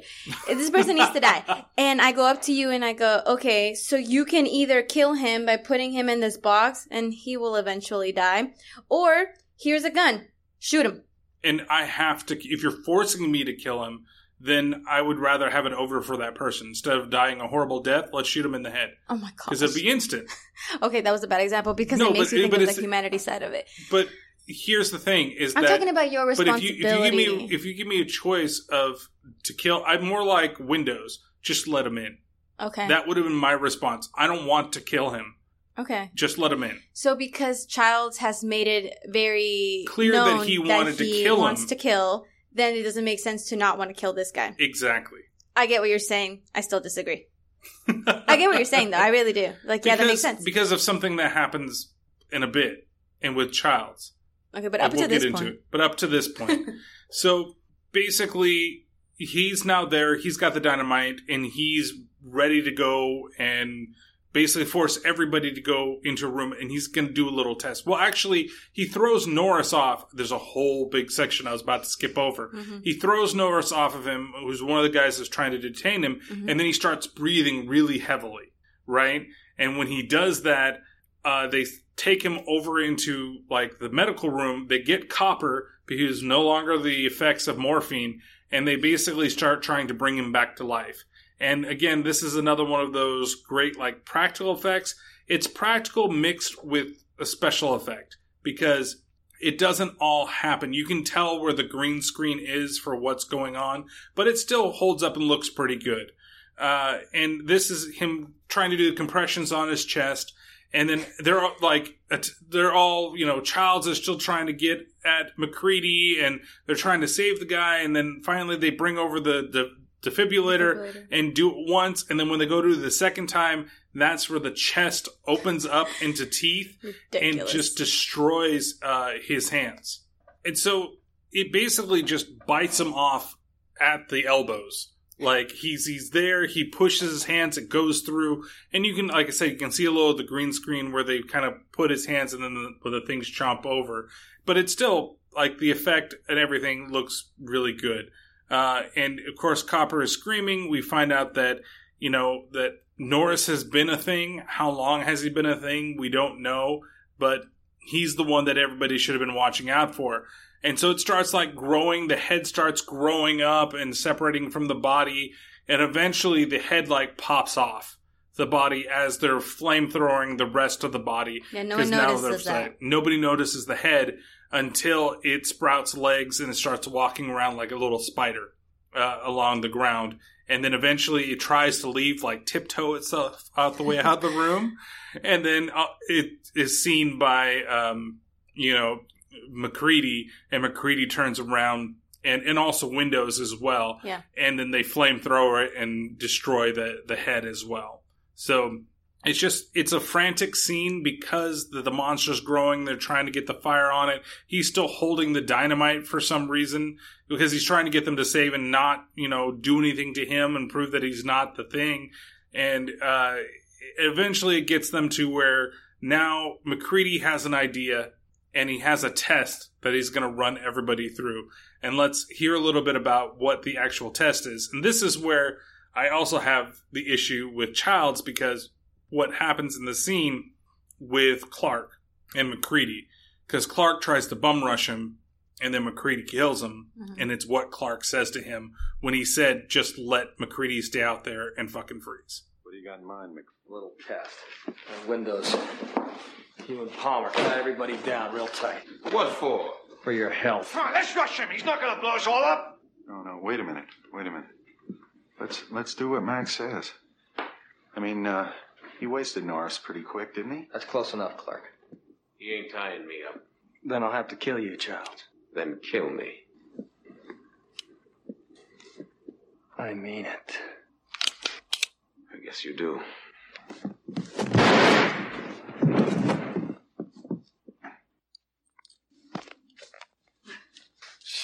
This is bullshit, Mac. Finish it, Palmer. They're dead, Mac. Windows. You tie up Palmer over here.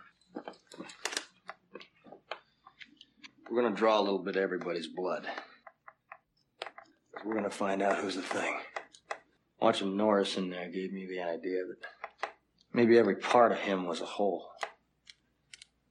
Every little piece was an individual animal with a built-in desire to protect its own life. You see, when a man bleeds, it's just tissue. The blood from one of you things won't obey when it's attacked. It'll try and survive. Crawl away from a hot needle, say. So here we are in probably the best known scene from the movie. This thing has been mocked in many different ways. In fact, one of my favorite claymation artists, this guy Lee Hardcastle, he did 2 or 3 different versions. He has one called Clay Cat, which you can see on YouTube. It's Clay Cat's the Thing, where he puts a little clay cat in all the different situations for this. And then he did a version where he did clay models of the Frozen people.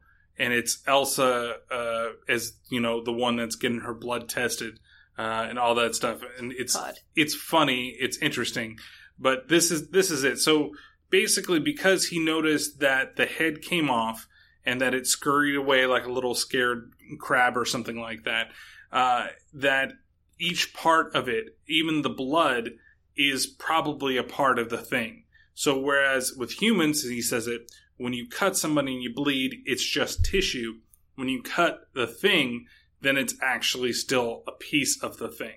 So it will react to anything, and it has a fight or flight type of response if something's going to danger it or put it in danger. Can we talk about the fact that while they're cutting their finger so close to their fingernail, they act totally stoic about it? Well, but that's because they're manly men. Oh my God. Jesus Christ. But no, yeah, it's ridiculous too, because the way that they cut them and they put it in there, it's like a couple of drops of blood, but then when they showed the thing, there's tons of fucking blood in there. Yeah, my God, Jesus, it's everyone ridiculous okay? amounts of blood. So he's basically taking a wire and he's carved it down to a point. Yeah. So that way it's basically the metal that's in there, not necessarily all the covering for the wire. And then he's heating it up with the edge of the flamethrower. And he begins dipping it into everybody's blood. Mm-hmm. And so the first one, of course, everybody's fine. And that's Clark that's on the table, who bum rushed him. And he shot out of, because it was a fight or flight type of response type of thing. And now he's a murderer. And now he's considered Which to be a Childs murderer. points out, right? Childs does. And Yeah. that's why I call him a hypocrite, because he was willing to fucking kill him and leave him out in the snow. But it's... We're not going to get into that again. Oh my God, I cannot. But that's me. That's the way that I think. If you're going to kill somebody, you're going to kill somebody, But if somebody's going to kill you, that's self-defense. It's not a murderer. Self-defense. No. So, they're dead on the table. Copper's dead because his arms have gotten bitten off, and Clark is dead. And they test both their blood, and they're not the thing. Then it's when they go to test the last person, and Gary is like, this is ridiculous. I can't believe you're doing this. Wait, before you even go there, so funny how they discover that they're not the thing, and then they're like, untie me, and then it just cuts to them holding the flamethrower. That's fucking hilarious. Yeah, because all of a sudden they realize that something is okay, right? So funny. And it gets, after this scene, it gets probably one of my favorite lines in the whole fucking movie that we'll play. Okay. But so he does the test, and when he gets to Palmer, who's our big weed smoker guy, he goes to put the needle in, and of course the blood reacts right away, and it jumps out of the little tray, it's trying to get away because it doesn't want to get harmed, and that causes the transformation effect with Palmer, where there is a little bit of claymation, and there is a little bit of stop motion that's going on with the blood that starts coming out of him and how it expands out, and it gets the Demogorgon type of look with the different things, and it's this big mouth with teeth, and Windows goes over to stop it, and unfortunately Windows gets it. And you see that MacReady, he's struggling to get the flamethrower actually working. You see the flame coming out, but it's little itty bitty flames. It's nothing big. And so he can't get it, and the monster grabs poor Windows by the head and starts just chomping on him and start trying to devour him. I can see there's a tear coming to your eye. Hide. No. No, I can't believe that's He had going to die. on. They all had to die. So he's basically getting eaten over there. The flamethrower comes and starts working again, and we set Palmer on fire, or his version of the thing on fire. And then they come back and they set windows on fire as well, because after they chase Palmer out into the snow, he's transforming over in the corner, because it only takes a little bit to actually start them, to be infected into the body. So some of it transferred in there, and they set that one on fire, and they test everybody else's blood. So Clark's been tested, and Childs has been tested, so they're totally clean, as well as McCready, and he was the very first one. He's going to show you what I know, and that's, make sure that everybody knew he was. But then we got Gary being tested, and this is possibly my favorite line from the whole movie. I know you gentlemen have been through a lot.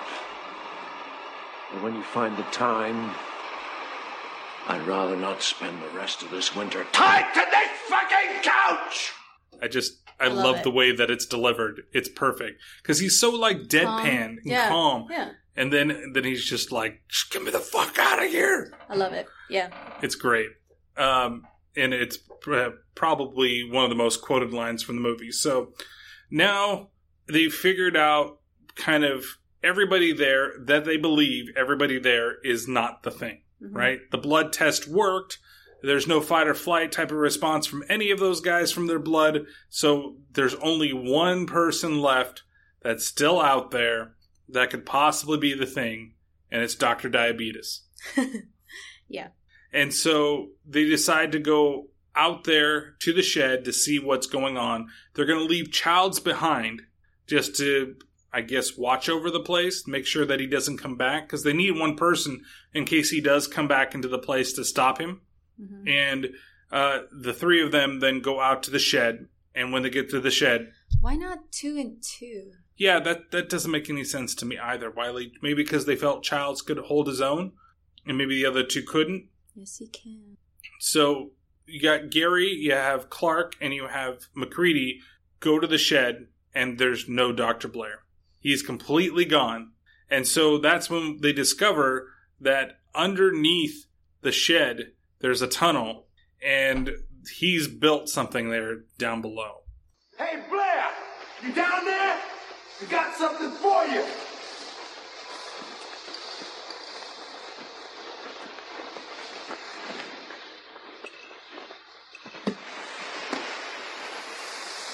Blair's been busy out here all by himself.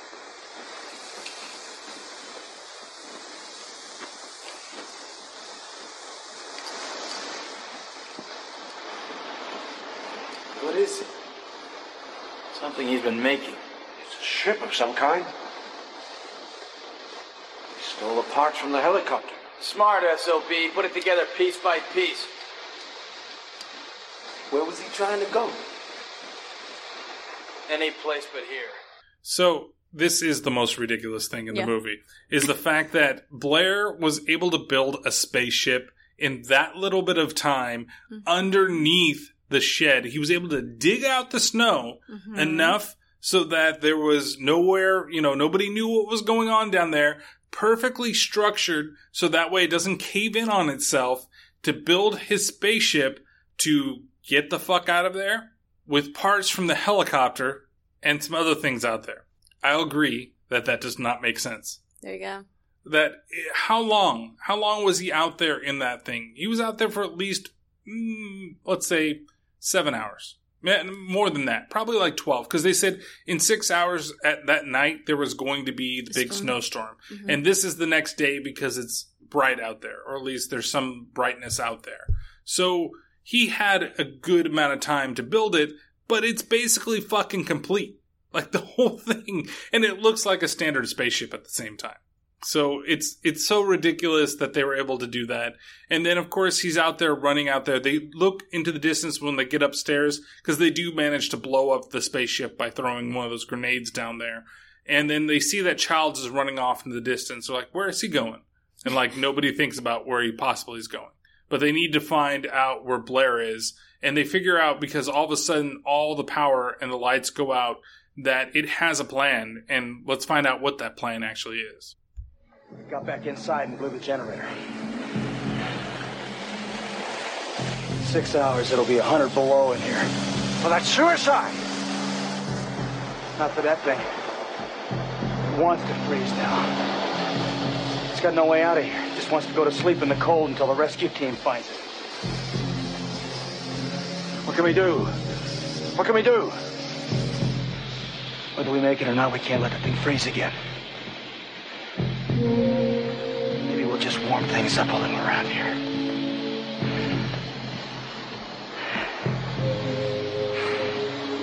We're not getting out of here alive.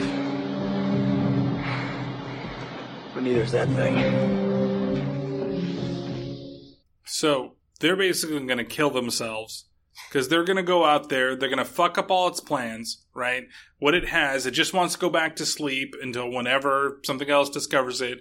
Because, hey, that's the way. But the way that it seems with this whole thing, was it really coming to this planet because it was going to try to assimilate and take over the planet? Or was it like, did it like crash here or something like that? Is that all? And really it was just trying to get home. Maybe this was just another version of fucking E.T. just wanted to go home, and yet everybody thinks that, oh, it's evil because it can assimilate and become one of us, that we have to kill it and we have to destroy it. That's... You know, it could have been just building that spaceship just so we can get out of there. Yeah. It's all fight or flight for both of them, right? Yeah. Because the humans don't really understand what's going on, and they think that it's evil and it's going to hurt them. And then the thing, just like the dog at the beginning of the movie, it was just there to get away from being killed. Yeah. And so it's just doing a fight because it's being attacked. Yeah.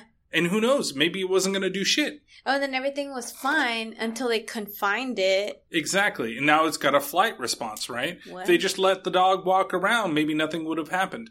But now they've got an alien thing, and that's the worry, and that's part of that paranoia that they've set out, that they automatically think it's going to be evil because it's unknown to them. Right? So they decide that they're going to go down and they go to the generator and they find out the generator is gone. Not that it's like he's destroyed it or everything. He's stolen the generator. Yeah. I love it. It's gone. All right. Well, how can it be fixed? No, it's gone. Yeah. So they decide, okay, well, we're just going to blow up the whole place. That's it. We're just going to make sure that he can't freeze. We're going to set this whole fucking place on fire. We're going to do whatever we need to do.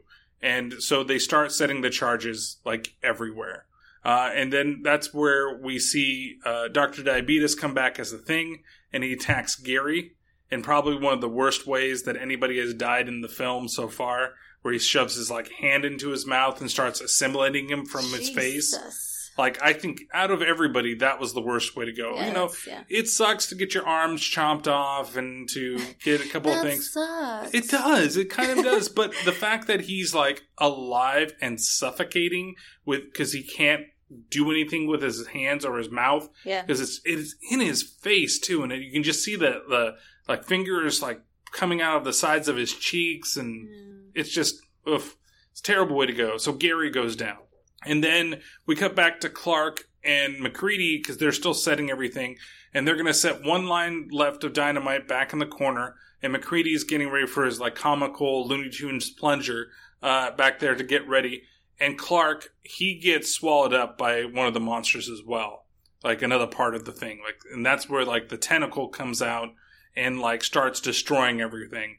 And you also get the other line. I didn't want to just drag it because it's like a second or 2 seconds where, he sees it coming. It's coming after it, busts out of the ground, and you see the dog head and all the different forms like that he's tried to take, but now it's just kind of a huge tentacle monster, like it belongs in some type of terrible anime hentai or something like that. The tentacles coming out after him, and he throws the stick of dynamite, and, because the monster yells, and he goes, well, fuck you too, and then everything blows up. So he manages to end the threat of the thing, and he manages to also fuck himself because he's basically going to freeze outside. And that's when we learn that there's one person left that's still alive with him. Yeah. And it's your boy Childs. That's right. And that's where we get the last lines of the movie, and we get the last moments of the movie where it's up to the viewer to decide who is the thing. You the only one who made it? Not the only one. Did you kill it? Where were you, Charles? Thought I saw Blair. I went out after him. Got lost in the storm.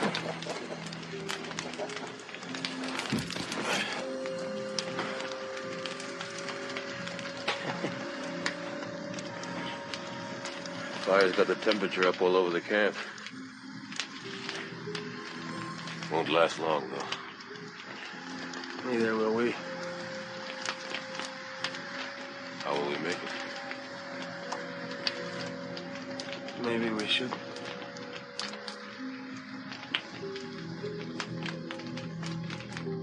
If you're worried about me. If we've got any surprises for each other, I don't think we're in much shape to do anything about it.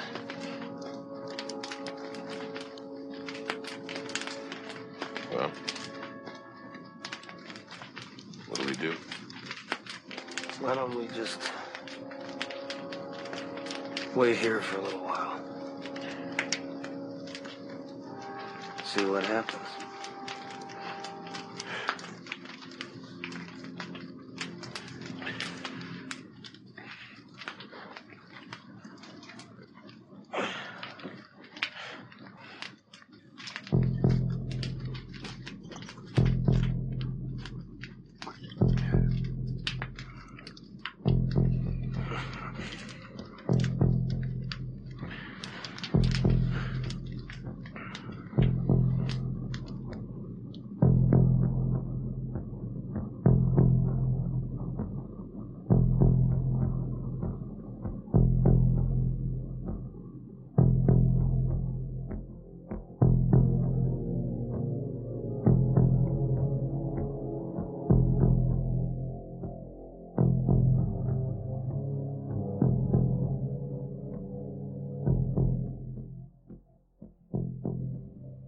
And so that was The Thing. That's the thing about the thing. That's the thing about things. So one of the things here at the end of it is that there's a lot of talk of whether or not one of them or both of them or neither of them are actually the thing at the end of the movie. So there's a lot of thought that it is MacReady because the blood test that MacReady does, like the way that he describes it, since it's like a fight or flight type of thing, is that when he does it, he knows that who he is. So if it's his blood that comes from it, that when he does it, he knows that he's not going to die because he's in control of the situation. So there is no flight or fight response when he burns the blood. He's doing it to himself. He's doing it to himself, right? Where the other guys, even the things don't know if they're things. Right? It could be that they're just trying to play into the paranoia with everybody. But kind of if it's all part of the same thing and they're all just different cells of it, then I think that theory kind of collapses on itself a little bit just because it would know that that's a thing and that he wouldn't be doing that type of thing to himself. So, but that's one of the theories. The other one is because of the sequel of the game that Childs is dead. They actually find Childs' body, that he may have actually been one still. Like, he may have actually been a thing at the end of the movie. And that by him, MacReady, because he gives him a bottle to drink. Exactly. And that inside the bottle, and MacReady doesn't drink from it. And MacReady's been drinking from that the entire movie.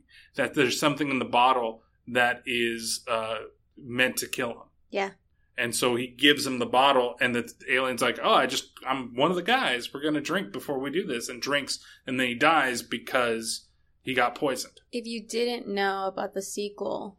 If I didn't know about the sequel game, I don't think I would have known. I would assume that MacReady was. I think that's why I don't like necessarily. From what I understand, there are things that the game does right in terms of like the paranoia stuff that the movie does. It does like that. If there wasn't a prequel and there wasn't a game, I would have liked this like little section of time. Like everything, the way that it was set up and the way that it leaves you guessing at the end, I don't think that you could necessarily come to your conclusions. It would be one of those like, conspiracy theory type things, or you want to put all the dots together and this is why this means this, like, I could go and do that. If I didn't know about what they even say with the game, because like you said, with even the script, they didn't know who was the thing. I think even here at the end of the movie, they didn't know who was really the thing, if there was one. And that is kind of reflected even in the way that they look each other in the eyes, because it's not really known. I think it's cool because if one of them is the thing, now they're both the thing because they shared a drink. If neither of them are a thing, then they die anyway. Yeah. They're dead no matter what. Well, if one of them happens to be the thing, they can just freeze. Then he just freezes and he's back later. But if they're both human, they're both dead. They're both dead, and there's nobody's going to know what the hell's going on over there. Yeah, but the fact that there's a sequel, one of them was a thing. Yeah, that means that something had to be a thing. Yeah. Or that the thing still survived, and who knows whenever they got there. So I've never done anything with the game. I've never played the game, so I don't really know. I've seen the prequel movie, and it is cool how it transitions at the end to the beginning of this movie. I like that. The rest of it was okay.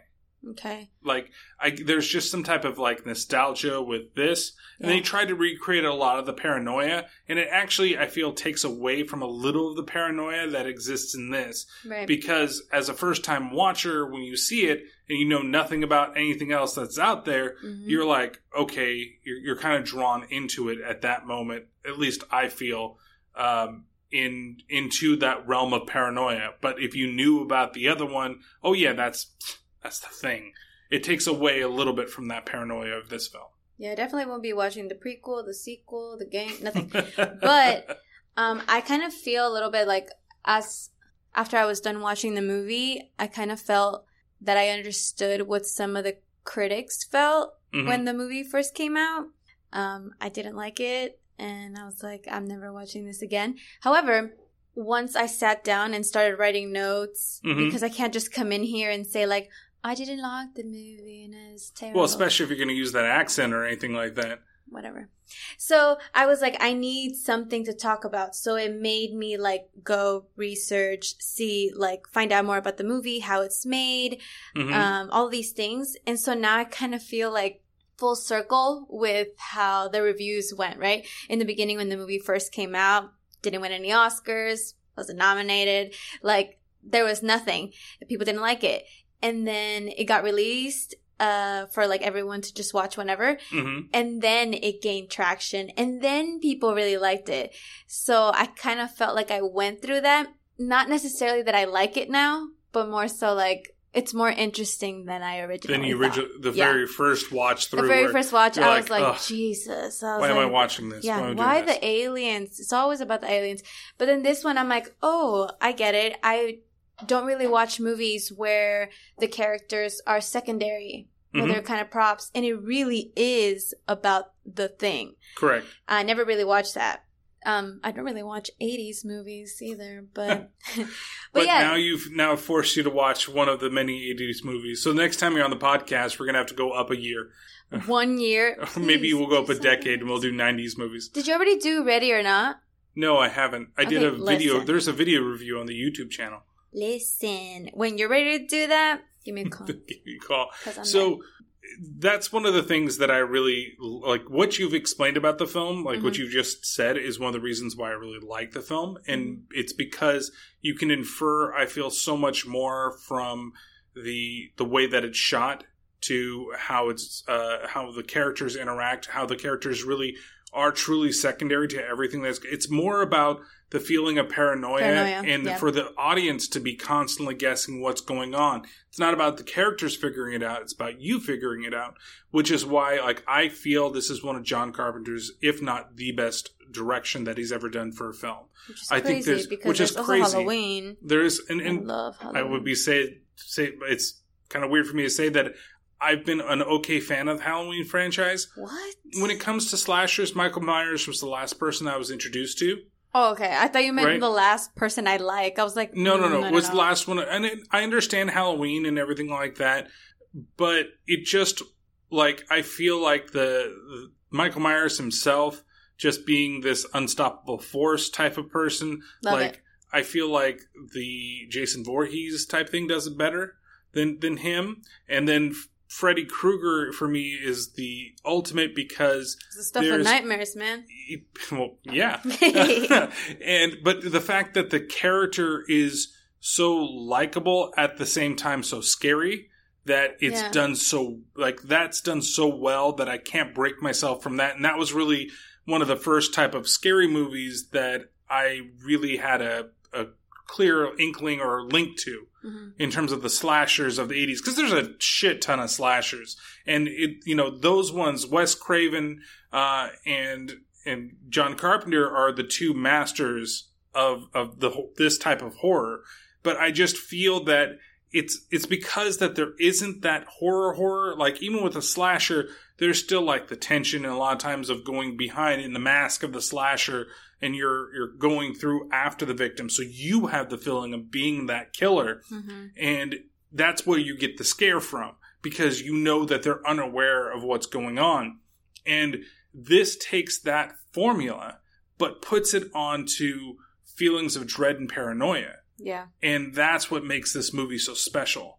That you really feel like you can't trust anybody in this film. The fact that people are still arguing about whether or not MacReady became a thing or not, and finding new things. I think I found an article from 2017 where they were trying to discuss, which is only, about 2 years ago, a little over 2 years ago now from when it came out. But still, that people are doing this, they're still trying to dissect it, and they're trying to create more from it. It's crazy. And that's why I feel like this is one of his crowning achievements in cinema, because even if you had a terrible cast, I think still feel like I wouldn't maybe be in love with this film, because I do feel that even though they're secondary, I feel the cast still does its job well enough for me to really care about some of the actions and the way, because if I'm going to bitch about something, means I cared about at least the characters a little bit. If I'm not, that means I didn't give a shit about what was going on and what was ever going to happen to them, right? Right. Like, why do I disagree with the way Childs acts, or why does Wilford Brimley's character do this, and the big change, and why can't you see it? It's because he made me feel a little bit, or the actors made me feel a little bit for the characters and connect into those characters too. So that's why I like this movie so much, and it's one of my favorite films, and why, I can gush over this movie when I talk about it, but it's a good conversation for the two of us to have, because I can see where you're coming from it too at the same time, which I get it. And maybe this is one of those things where I say, if you've never seen it before and you're just seeing it now, maybe it might not be a film for you. You know? I'm not going to watch this film again. Like, even if I'm like, okay, so now that I've watched it, I really want people to go see it, right? Because I'm on a podcast about it, and it'd be cool if you know what the fuck I'm talking about. Before, yeah. So as you're listening to me talk about this podcast or this movie, go see it so that you know what I'm talking about. However, if they're like, I'll only watch it if you watch it with me. Can I be doing something else while you watch it, though? Can I play on my phone for a little bit? I'll be there, but, can I be doing something else? Yeah, because it's... I got some Candy to Crush, man. It's a little slow. The dialogue isn't the best. It's not. It really is about the thing, and it's about how gross it is, in my opinion. So, when we get to that, we're going to have to rate the movie, because I make everybody do that for me. Right. And so, what would you put the gore factor of the film at? It's a 3 out of 5, and you can kind of give... 3 out of 5? No, well, sorry. It's out of 5. I was like, you're already rating it. Okay. Gore-wise? Yes. Oh, it's hard because I really like the Saw movies. Mm-hmm. And I think that's just off the charts most times with gore. And also the Texas Chainsaw Massacre was really gory in my opinion. I guess a 2.5, 3. Yeah, see, I give it a 3 out of 5. That's where I'm at. Because the gore comes from the monster and it being disgusting. Yeah. But it doesn't really happen to the people. When you see the people die, the 2 people get shot in the head, but it's just bullet holes that pretty much you see, except for the Norwegian guy, it looks like something shoots out from the front. And then when Copper loses his arms. Yeah, yes. And then the bodies. And then, yes, which are frozen. Yes. So it's not the same thing. So it's not like the same, yeah. And then when that one guy gets When he gets his head bit off, that's probably the most gory scene. But it doesn't even get cut off. I don't even remember. It just like falls off and it's all bloody. He's just bloody. And that's it. So it's not, it's more like the creature effects. Right. Yeah, so gore. that's why I give it a 3. Because it can be disgusting to some people, and other people it might not be that bad. Yeah. So right in the middle. Okay, the crap factor. How crappy do you think the movie was? And that's also out of 5. Crappy in what way? You just have to think about, so like for example, if I go with mine, I give it a 2 out of 5 because some of the dialogue, like you say, is terrible. Yeah. A couple of the acting scenes is terrible. The intro to the movie is really slow and boring. Mm-hmm. It doesn't pick up until about the 40-minute mark, 35-minute mark is when it really starts picking up. But to me, there's a lot of buildup in those scenes too that kind of even that out. So that's why it's not like a 3 out of 5. It's more like a 2. So 5 being the crappiest? Yes. Yeah. And 1 being the least. It's always from 1 to... Yeah, I would give it like a 4 or 3.5. Yeah. With these freaking half numbers. I would say, fine, I'll just give it a 4. That's because fine. Half numbers are fine too. Yeah, but I feel more 4. 4 definitely for me, because I'm not going to watch this movie again. That's understandable. I think the only reason I would recommend it for someone again is because I'm on this podcast and I want people to know what I'm talking about. But it's not. It doesn't have that nostalgia thing for me. And it that might does be have some that of for that. you. It's the same thing with Star Wars, by the way. If you're a Star Wars fan, it has everything to do with nostalgia. Just gonna say that out. When you see it, for some people, it's at the point that you see it in your life. Because even kids that see the originals nowadays with the Star Wars things could be hooked into it. So then the fun factor is how much fun did you have watching this film? That's also out of 5. Okay. It helps that I watched it with someone. Okay. So had I been watching it by myself, it would have been like a 2. Okay. But because I watched it with someone, I was like at a 3. Okay. So for me, it's a 5 because I Of course. you're right. It's the time that I watched the film and the memories that I have with it. Yeah. And then still being wowed when I see it again. Like, it's one of those films when I see those scenes. Really? Yeah, it's still like, I look at it as, man, that still holds up so well. Look at how well the artwork is done. Look at how well the effect is done. Did you know that when they're doing that autopsy, Mhm. those are real animal organs and shit? That's out there that they put on the table? And that everyone was squeamish except Dr. Blair? Yeah. Or whoever plays Dr. Blair? Yeah, Wilford Brimley. Yeah, him. He was like, I'm doing this scene, you know what I mean? But like, I'm doing this scene. yeah, just like that. Sound yeah. more like Sam Elliott than Wilford Yes, Brimley there. so it was real. Yeah, I and think I'm more wowed by what I learned behind the scenes than what you than saw what on I the screen. saw. Yeah, because when we discovered that the guy who did the effects was 22. It's Mhm. crazy. It's huge. I'm 26. I'm a God, you're failure. so old and compared to when he did this. Fucking failure. Yeah, and I'm so old now. I'm almost 27. Oh boy. So yeah. So, but for me, it's a lot of that. Like, Yeah. yes, there is a little bit of slowness in the beginning, but I like the way that it's crafted. There's different points in my life and different things I've been doing, especially since I've been doing this podcast, and the way that I approach films now. I don't always have to approach them the way that, like, how for a podcast type thing, but the way that I look at them for this, it makes me appreciate what things are being done. So for me, it becomes a lot more fun in that regard. So the overall rating for the film, so you're going to give it out of 5. Overall, it doesn't have to be an average of what you're doing. It just has to be 5 out of 5 what? Or 4 out of 5, or 2 out of 5, or 1 out of 5. Yeah, 2 out of 5. 2 out of 5 what? 2 out of 5, like, rating for this movie? That sucks, in my opinion. So 2 out of 5. We'll just leave it there for Yeah. that. So 2 out of 5. So for me, it's still a 5 out of 5. It's rare. I don't give many films the on this thing. nostalgia. It is, but I don't give many things on this podcast 5 out of 5s at all, even the nostalgia ones. But for me, this is 5 out of 5 Dr. Diabetes's.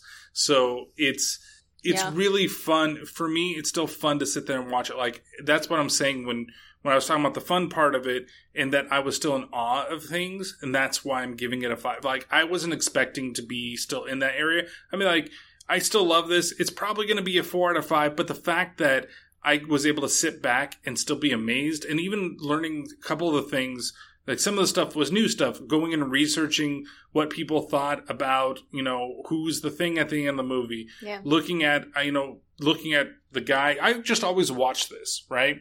So this is the first time I actually did research and found out, just like you, the guy was 22 that did the effects. Yeah. That makes me and then reading that before watching it, and then looking at the way that they looked and being like, Jesus Christ, dude, you're 22 and you did that? Like, I understand a lot of 22-year-olds and a lot of 18-year-olds and a lot of 15-year-olds probably can do. I've seen some really great horror, like makeup from like teenagers. Yeah. Their Their imagination's still intact. Exactly. They're not fucking defeated by a company. Life. But it's just amazing to see that stuff still, for me, hold up, and that I enjoyed it so much and didn't like get bored. Is the ending to me still a little bit of it feels like a little bit of a cop-out? Right. Yeah, because of the way it ends, but I can understand it and appreciate it as a whole. And even the beginning, get rid of the alien. That's about it. Like, don't show the ship crashing down here. Especially now that you've made that prequel. Maybe you could just remove it from the thing or something. I don't know. But that's it for the end of the episode. And thank you very much for actually coming along and spending your time on a Saturday to come out and record with me for over 3 hours. Jesus Christ. Hey, dude. I know. We did a long episode for here. You gave a couple other people. You love this movie. What can we say? Well, what can I say? We talked about a lot, too. So is there anything that you have to plug for the audience? Yes. Okay. So I have a YouTube channel. I sing. Maybe my voice sounds like ass on here, but I swear, when I start singing, it's not that bad. So you just like literally look up Susie Morales.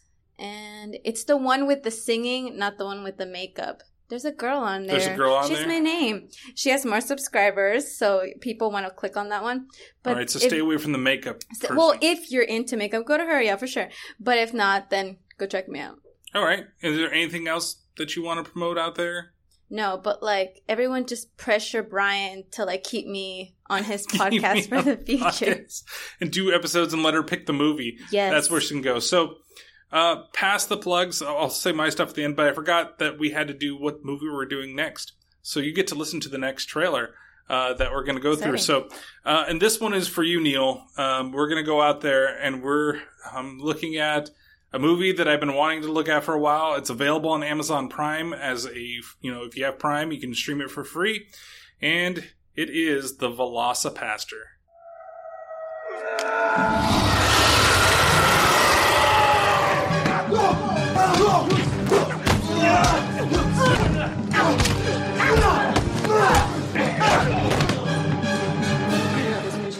They followed me home. The VelociPastor. A troubled priest. How long has it been since your last confession? Oh, it's been about 2 years. I do drugs, sell drugs, murder people. The VelociPastor. A beautiful girl with a dark past.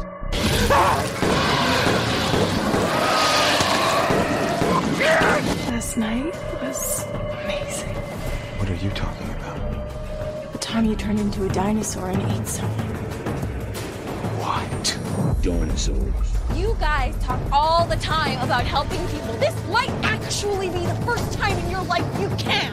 By what? Killing people? Yes! Show me I mean anything to you. Show me you got better shit to do.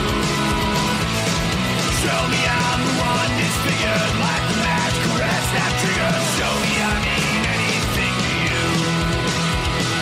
Show me I mean anything to you. The VelociPastor. That's insane, Doug. God does not want people dead. Oh, I think God wants a lot of... Oh, yeah. So, yeah, VelociPastor is going to be the next episode of the podcast. And we're actually going to kind of roll into a little bit of a dinosaur theme where I figured out what the next movie is, but that's going to be a little bit of a secret, even though Susie over here does know, and she's not going to tell anybody. Go on my YouTube channel. I reveal all there. All those secrets. Yes. So, with that, thank you very much for being on the podcast. Of course. And as always, make sure you follow the podcast on Twitter, T_T_podcast, Facebook.com/Terrible Terror Podcast, Instagram, Terrible Terror Podcast, and check out the YouTube channel where I did an unbagging It's like an unboxing, but there was like a magical bag, like a mixed things. So you can go ahead and check out, and hopefully that is up or will be up soon. So that being said, I'll see you all later, and see you next time for the Velocipaster. Later.